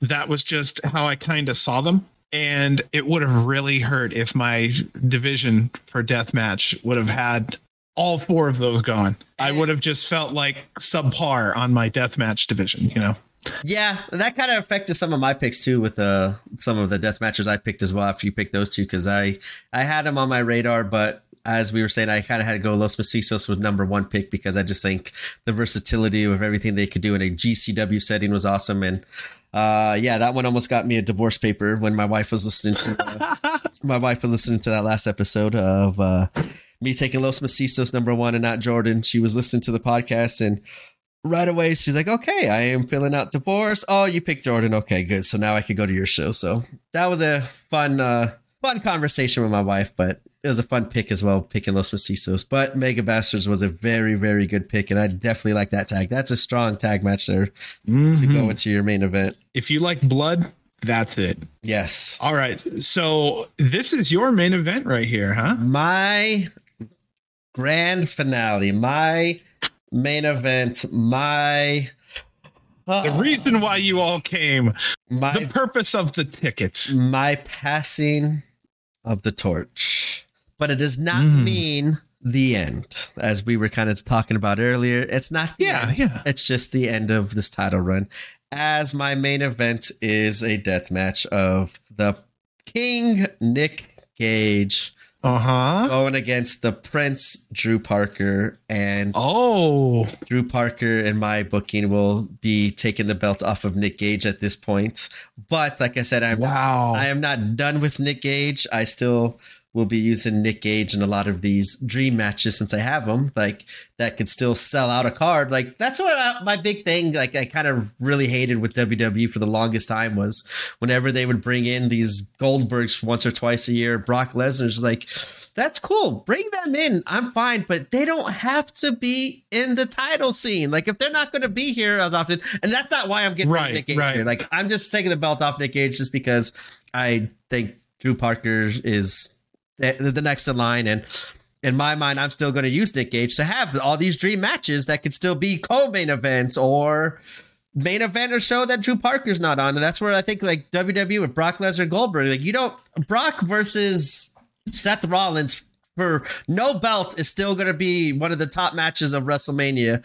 You don't need to put the belt on Brock when he's not going to be there. So, like, I just think I'm taking the belt off of Gage, but like I said, this is not a hurrah. I'm still going to use Gage in dream matches, but he doesn't need to be the focal point at this time in my GCW if going. So I have Nick Gage losing to Drew Parker to start off GCW Reset 2023. Yeah. That's my main event there. The kind of the last hurrah for Nick Gage. Wow. To kind of send him off. But like I said, just send him off on titles. He will still for the new year, though, you know. Yeah, he's still gonna come back. I still got fun matches I want to do with him and Rena, him and Vikingo, him and Kasai and stuff like that. So it's not the end of Nick Gage and my GCW. It's just the end of his title run, which I think it's just now, the end of that chapter. Yeah, now it's kind of like I'm saying it, I'm like, God, he's still going so good. I don't want it to, but in my booking now is the time because I have a lot of stuff I want to do with Drew Parker and as champion and stuff like that. So, wow. That's a good pick, man. That's a real good pick and a major storyline there too. Yes, and that is my main event. Oh, so I'm going back to the whole Leo thing. Okay, so drawing back, going to my co-main event of Leo versus Vikingo, I have at the end the Axton Ray, Alec Price, and Titus Alexander coming out and beating up Vikingo and kind of taking ownership of the show. And Leo Rush being the mastermind behind it all, he could be the mouthpiece for the future franchises, as he has managerial experience. He's a very good talker. I really like how he kind of talks on the mic and stuff like that. And him leading the group of Axton Ray, Titus Alexander, and Alec Price, I think would be a great little stable of future heels of the business in GCW, and kind of in my GCW, they're going to run, wreak some havoc on them. And then I was going to have Vikingo team up with the Elite at some point and have a 4-on-4 kind of style match with Leo. Wow. Leo and the faces of the franchises, and Vikingo teaming with the Elite. You're going to be upping them ticket prices, huh? Oh yeah, ticket prices are going up over there at GCW. Yeah, ain't no $4.99 on Fight TV no more. That's for sure. No, it's $49.99. But I think that was a fun little way to end my card off, because I got to do a quick review of mine, just because I know you've been doing yours as we go. I kind of set it off with the tag matches and showing the tag scene and kind of giving them space and time to breathe and showing them what the tag division's sorry, going to look like.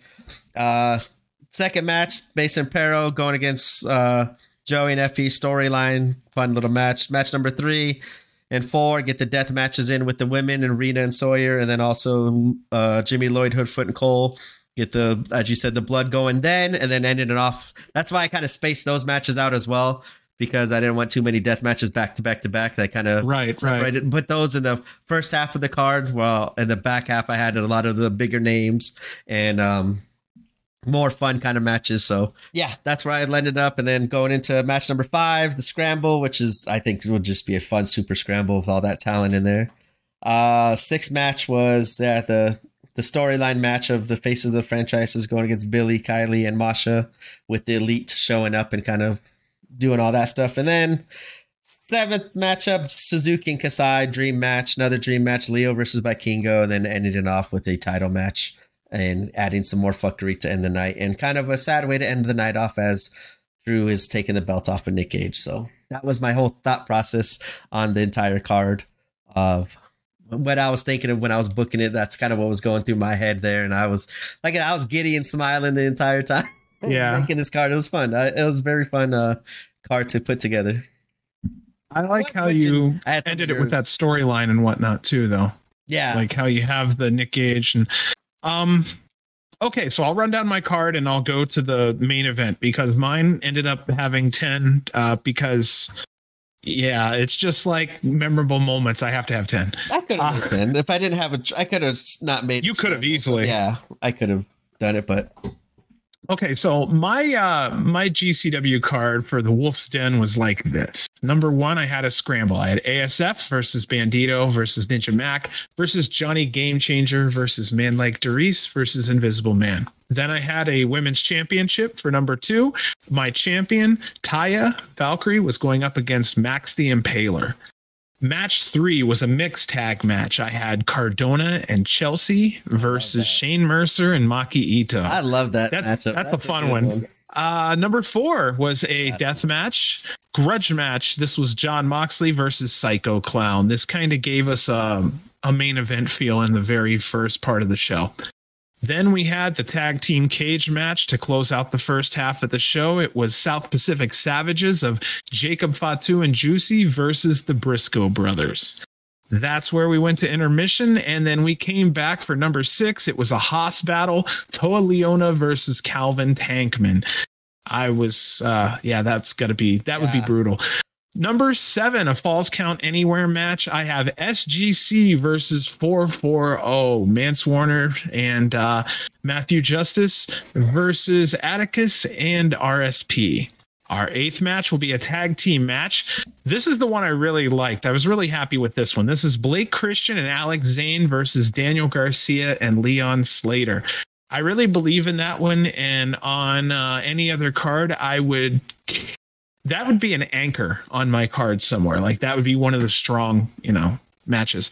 Number 9, the deathmatch tag. I have the champions, the Mega Bastards, up against the team of Big F and Joe and Shellac. So that leads us to our main event. Right now, we've had enough time to sweep all the glass out and whatnot, so we can have a real match at the end.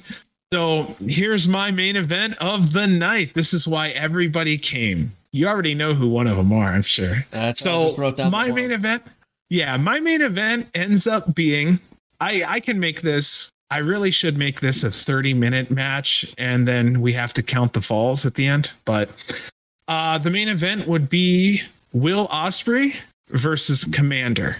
That would be my main event. I think that it would be an event where we're featuring the future. And I don't think Commander should win the title, but I believe he has enough skills and talent, being 10 years in, to be able to have a fantastic match with Ospreay. And I just felt like there's a lot of excitement there, and that's my main event for this show. That is a crazy main event there. That is super high flying, super fast paced. Yeah, I loved it. I love that. No dead spots, no rest holds. It gives me everything I'd like to see in a singles match with two people I love watching. So it made sense. That's why I had to get Osprey so quick, man. Yeah, that's a tough one. Like going back and watching these matches I'm watching with Osprey, it's like, fuck, I should have taken him. Well, I had no chance after obviously my first pick, but yeah, he's putting on some incredible matches. Like with Nick Wayne, I just watched that match again last night. Holy shit, that still holds up as one of the best matches of GCW this year. Like I loved everything about it. I loved the after speech when he's talking and fucks up mother. I love all you moms out there on Father's Day and stuff like that. telling Nick Wayne like, you sure you didn't have a fling with my dad back in the day, kind of stuff. Like I loved everything about the Osprey match. And yeah, Osprey versus Commander would be another one of those matches where it would be fun to watch and see all the high flying and creativeness that these two can provide. I definitely this would just be an acrobatic match. An acrobatic match. Jeez Louise. Yeah, I feel comfortable with my main event. Yes. all the others so, but I mean, on mine, I think the ones I'm most happy with would be the mixed tag, the Cardona, Chelsea, Mercer, Maki. I like Blake Christian Zane versus Garcia and Slater. And I like Moxley and Psycho. I like the South Pacifics. Yeah. If I had to cut this down to 5 or 6, yeah. I'm not even going to lie. When I was thinking of what matches you would put on, like on your card and just looking at your roster and stuff like that, you put on a way better card than I would have done with your own card. I love everything. The ASF Bandito, like every match makes awesome sense, and it's just something we've never seen before, and it would look fucking awesome. Like Taya versus Max, Cardona, like your whole card would awesome. Taya versus Max would be a tough one. Then Cardona and Chelsea, that's going to be just them trying to get all kinds of heat, and then Mercer just smacks the fuck out of them, and Maki makes everyone smile, so she's going to do her thing. Yep. So her and Chelsea would have a good time. Moxley and Psycho made sense to me, and then the South Pacific Savages in a cage is just Mox versus Psycho is not one I had on a bingo card, and holy shit, when she was said that, I was like, right? Wow, that's a good one. Briscoes versus South Pacific Savages was really good. Your whole card I like as well. Like that, I'm happy with it. It's better than what I kind of mentally prepared for with your card. None of it's on there, other than Tankman and Toa. I didn't put Toa on there. I thought you were gonna go Tankman versus Mercer, but that would have been a good one. Yeah, you hit it out of the park with your card. I loved it. I loved all your card. Mega Bastard versus Joe and Schlack too, which was that's like so easy. Like another one, like Briscoe's South Pacific, easy putting the two together, and you're gonna get a fantastic result because of it. And that was awesome. I like your card a lot. Thanks, man. Well, I'm looking at what you have here, dude. The amount of creativity and thought that went in was actually better than mine by looking at what you threw together. Like the genius of having Rena and Sawyer for the Ultraviolet Championship, like 2 women. That, I don't know if that's happened, but if it has, it's been rare, or I don't know. But like the thought process in that, and then the thought process behind Lloyd, Hoodfoot, and Cole is, I still say you stumbled on something there, and I don't think you know how well you stumbled, because adding Cole adds a fantastic dimension. You know what you're going to get with Lloyd and Hoodfoot, but you don't exactly know sometimes what happens when you add a third. And the third being Cole makes it very interesting. So I thought that was good. Your scramble put mine to shame for sure. Speedball, Gresham Bay, Vandegrift, Deppin, and Gringo Loco. Like you had 2 more men there, and I could have had an 8-man tournament for a new belt. I mean, that's how stacked that scramble is. Let's see what else you have here. Dude, putting Axton Titus and Alec Price together is genius. And then bringing in a 4th made a hell of a lot of sense there. I imagine like just Leo coming out in LA with those 3 and just getting booed out of the building and people throwing shit in the ring and stuff like that. Oh, yeah. That's what I was thinking with that one. And then having an absolute, real, legitimate Japanese wrestling match is a fuck ton cooler than having one Japanese guy against, some American guy. So I really do appreciate that, especially since both of them are in the twilight of their careers. And we don't know how many times they may be able to cross paths, let alone in America. So if we can have them stateside, I think that is a special match. Leo versus Vikingo. I think, honestly, to me, that's your Osprey versus Commander style main event there. Yeah. Because that's all over the place. There's so much talent flying around there.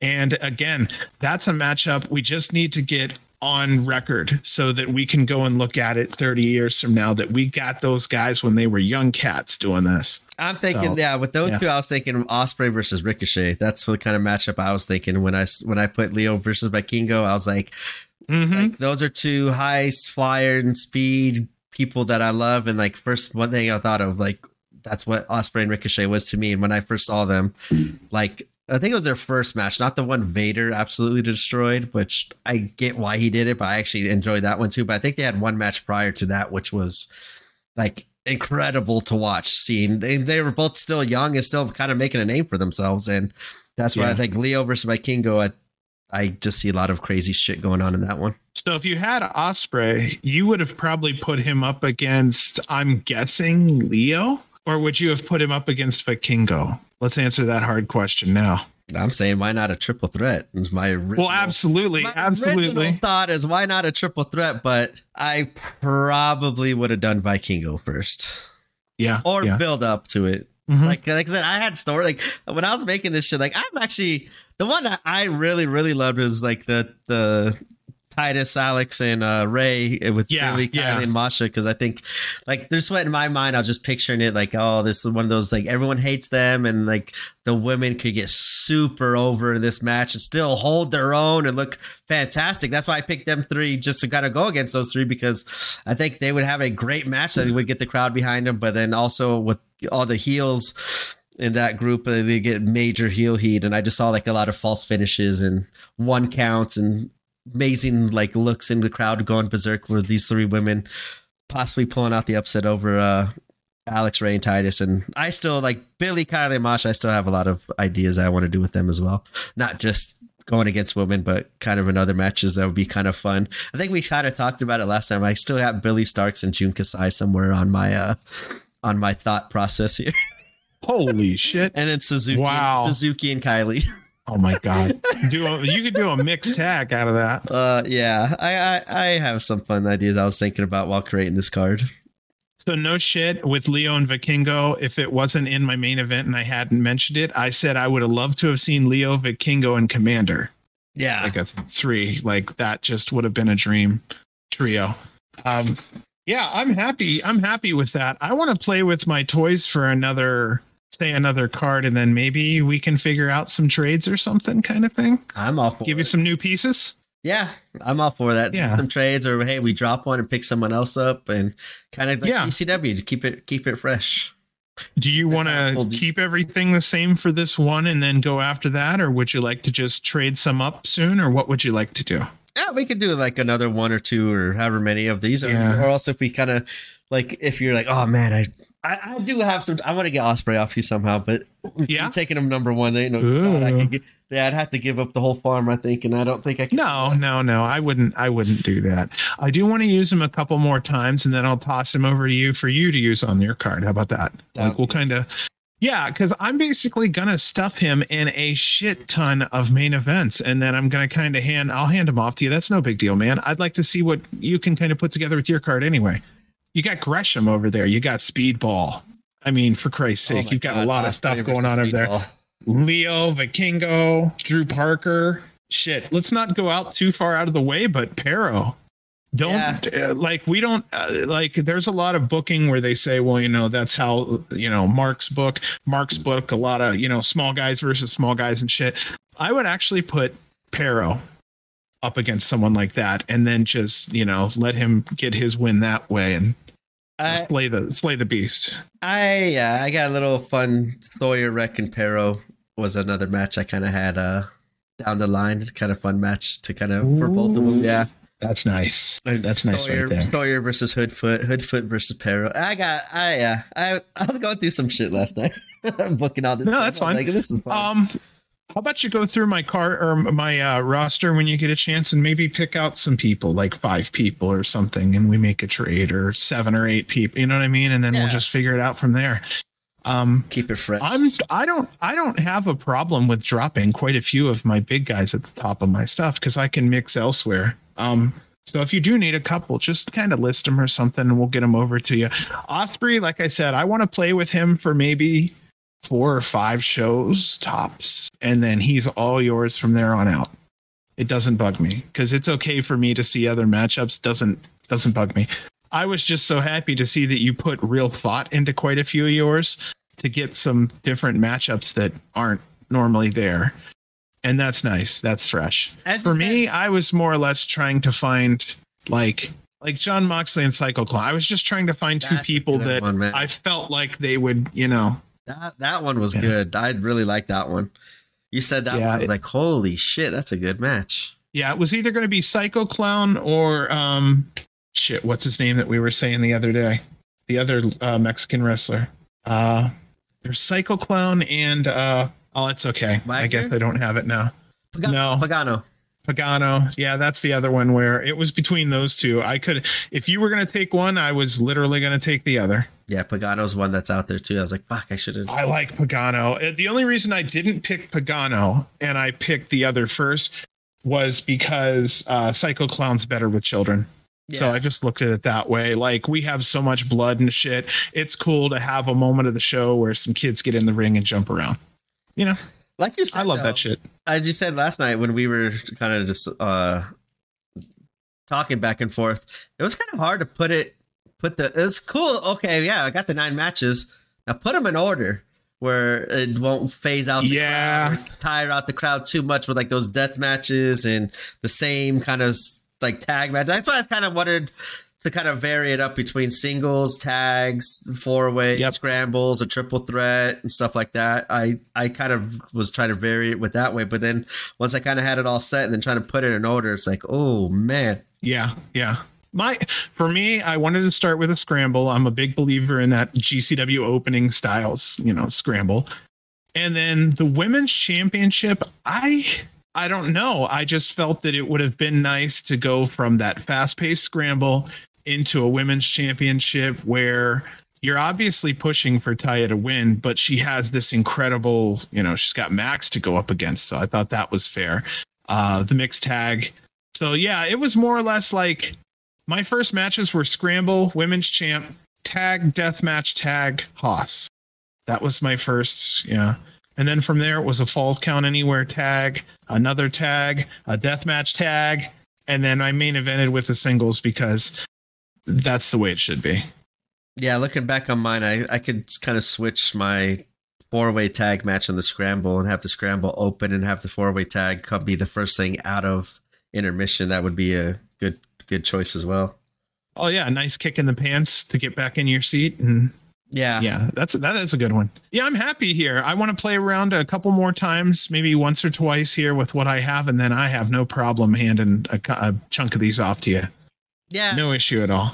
Yeah, this is gonna be fun. Like I said, this will be something we will probably plan on doing in between. Just this filler, in between GCW shows, so that way we're not taking off for 2 weeks here and stuff like that to kind of keep the listeners listening and for us to kind of have fun and still. Put together GCW shit in the meantime while GCW's putting their own shit together as well. Well, yeah, we're all jonesing for, content. And right now it's just a Christmas break. So, so I'm thinking at some point I might grab like NGI 2 or 3 or something. And I might sit down and just review it and keep it in my back pocket. And one day when we need a show, we could always just like pull one out. NGI 2. I'm thinking about it. That was fun. That's the one you said was the crazy one. When I get a chance, maybe I'll go ahead and do that. And then we'll always have something in our back pocket just in case it gets dead time and people want to have something to listen to. Yeah, for sure. There's a lot of fun shows out there. Like I said, going back and rewatching some of these, it's like, this would be a fun one to cover and stuff like that. Yeah. Wow. Well, fun. I think we did it. Did you name your show or no? No. When you named it, I was like, oh shit, what am I going to call mine? I was like, oh, that's okay. And I think after my main event, I'm calling it GCW Reset or something like that. I was actually trying to look up you know what I'd call yours? I love creativity. I love creativity. You know how I work. You know what I would have called yours, especially knowing that Nick Gage was going to lose the championship? I would have called it GCW's Hard Reset. That's a good one. It's a reset, and it's going to be fucking hard, guys. Sorry. It's the hard reset. Everything's going to change. Everything wipe it out. Anyway, yeah, I just thought it's going to be hard on the fans to see Gage lose. We'll call it Hard Reset. Yeah, then I was like, okay, so if I'm booking all this shit and like all those four are going to go crazy and Leo's going to be turning into the massive heel, I was like, I need to kind of make this show in LA just to get the LA heat behind Leo Rush. No, that makes sense. Oh, there's the two. Okay, so there was two names that I had picked out here because we know that they kind of use song names and stuff like that. Mm-hmm. I stole two from Juice WRLD. I was like when you were kind of doing your first couple of names, I was looking up Juice WRLD songs, and I was like, yeah, Lucid Dreams would be a good one just because like this card to me is a lucid dream, like shit I would put together. And then the other one is In My Head, and then I was like, yeah. This is all shit. That's in my a head. Good one. Like, this is all shit in my head. So GCW In My Head was one that I kind of thought of when you said your team or your show name. Yeah, I went with Wolf's Den because obviously the John J. Wolf thing, but I looked at it like the Wolf's Den was like Bloodsport. I look at it like that. It's like, okay, everybody down into the pit. It's time. We're gonna have a special. And yeah, so I just thought it was kind of cool to have the den, like a place where people go into, and it's just a place to fight. Yeah, I'll have to come up with the creative name for them. Hell yeah, it's fun. I only came up with that just for the hell of it because I was trying to think of other ideas. But yeah, my next show will probably be Wolf's Den 2. I do like how Bloodsport's 1, 2, 3, 4, 5, 6. Yeah, I might just do the Wolf's Den, and then when we do some trades, I might change it up to something else. New roster, new me. I like this. This was fun. This was a fun episode. Just fun. Yeah. The draft last time, and like I said, create the card last night was pretty fun as well. Also, it's our last show of 2022. Yes, very much so. So thank you for to everyone, because we've had a lot of really, really nice people say a lot of really, really nice things to us. We've had GCW finally out there retweeting our stuff, saying kind words to and about us, and we're highly appreciative of that.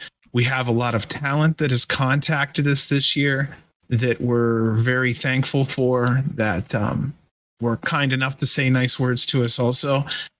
We've put out a lot of love, and a lot of love has come back to us, and we've put in a lot of work. And a lot of that hard work has paid off in various ways. So, I don't know. I didn't want to say anything touching or anything. It was just like, I want to just say it's the end of the year and I'm really thankful. And boy, has it grown quickly. And I mean, maybe we've got in a half a year work so far. Yeah. Since June was when I first did the first couple episodes by myself. We started in June, and then you hopped on shortly after the Backyard Wrestling when I got back in town. And yeah, so since June, we are at 1,962 listens as of this moment. And like I said, my goal was to get to 2023. So might need that. Might need that extra push out there. People promote it, listen, get us over to 2023 before 2023. And then, we're also going to push eventually. We're going to be looking at upgrading the audio, upgrading our equipment. We're going to be looking at eventually doing video. We'd like to do eventually some live things, maybe some pre-show, maybe some post-show.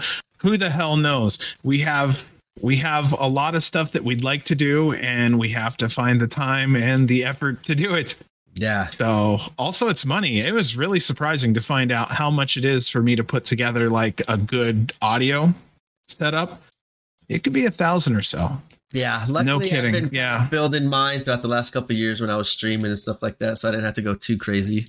But it still is, as we kind of figured out, time for a new mic and everything else. So we'll be looking at upgrades and helping out the quality and putting out some different content. As you said, I've done a couple of the before shows. Right when GCW, like before a show, I've done a Twitter space here and there for only like a couple people. So those are fun ideas of doing, and maybe if we get more people, we could do that again and do like live chat and talk about the shows as it's going on, because that's always the fun part for me, is interacting with everyone live as the show's happening to kind of see everyone else's immediate reactions to everything that's going on. And no lie, I'll only say it once. This is my last show as a civilian. The next show, I'll be a trainee. I'll be in the industry. It'll be a little different. Bump City John over here. I'll be sore as shit. I'm sore now and I don't do anything. That's probably why I'm sore. But yeah, I'm gonna be sore as shit. But yeah, I will be a civilian no more. I'm gonna be doing some training and that'll be kind of fun. And really it's to try something new, and it's to actually honestly give back, because I've gotten so much from it. And I found a way that I can do that and still find some happiness in it for me. So yeah.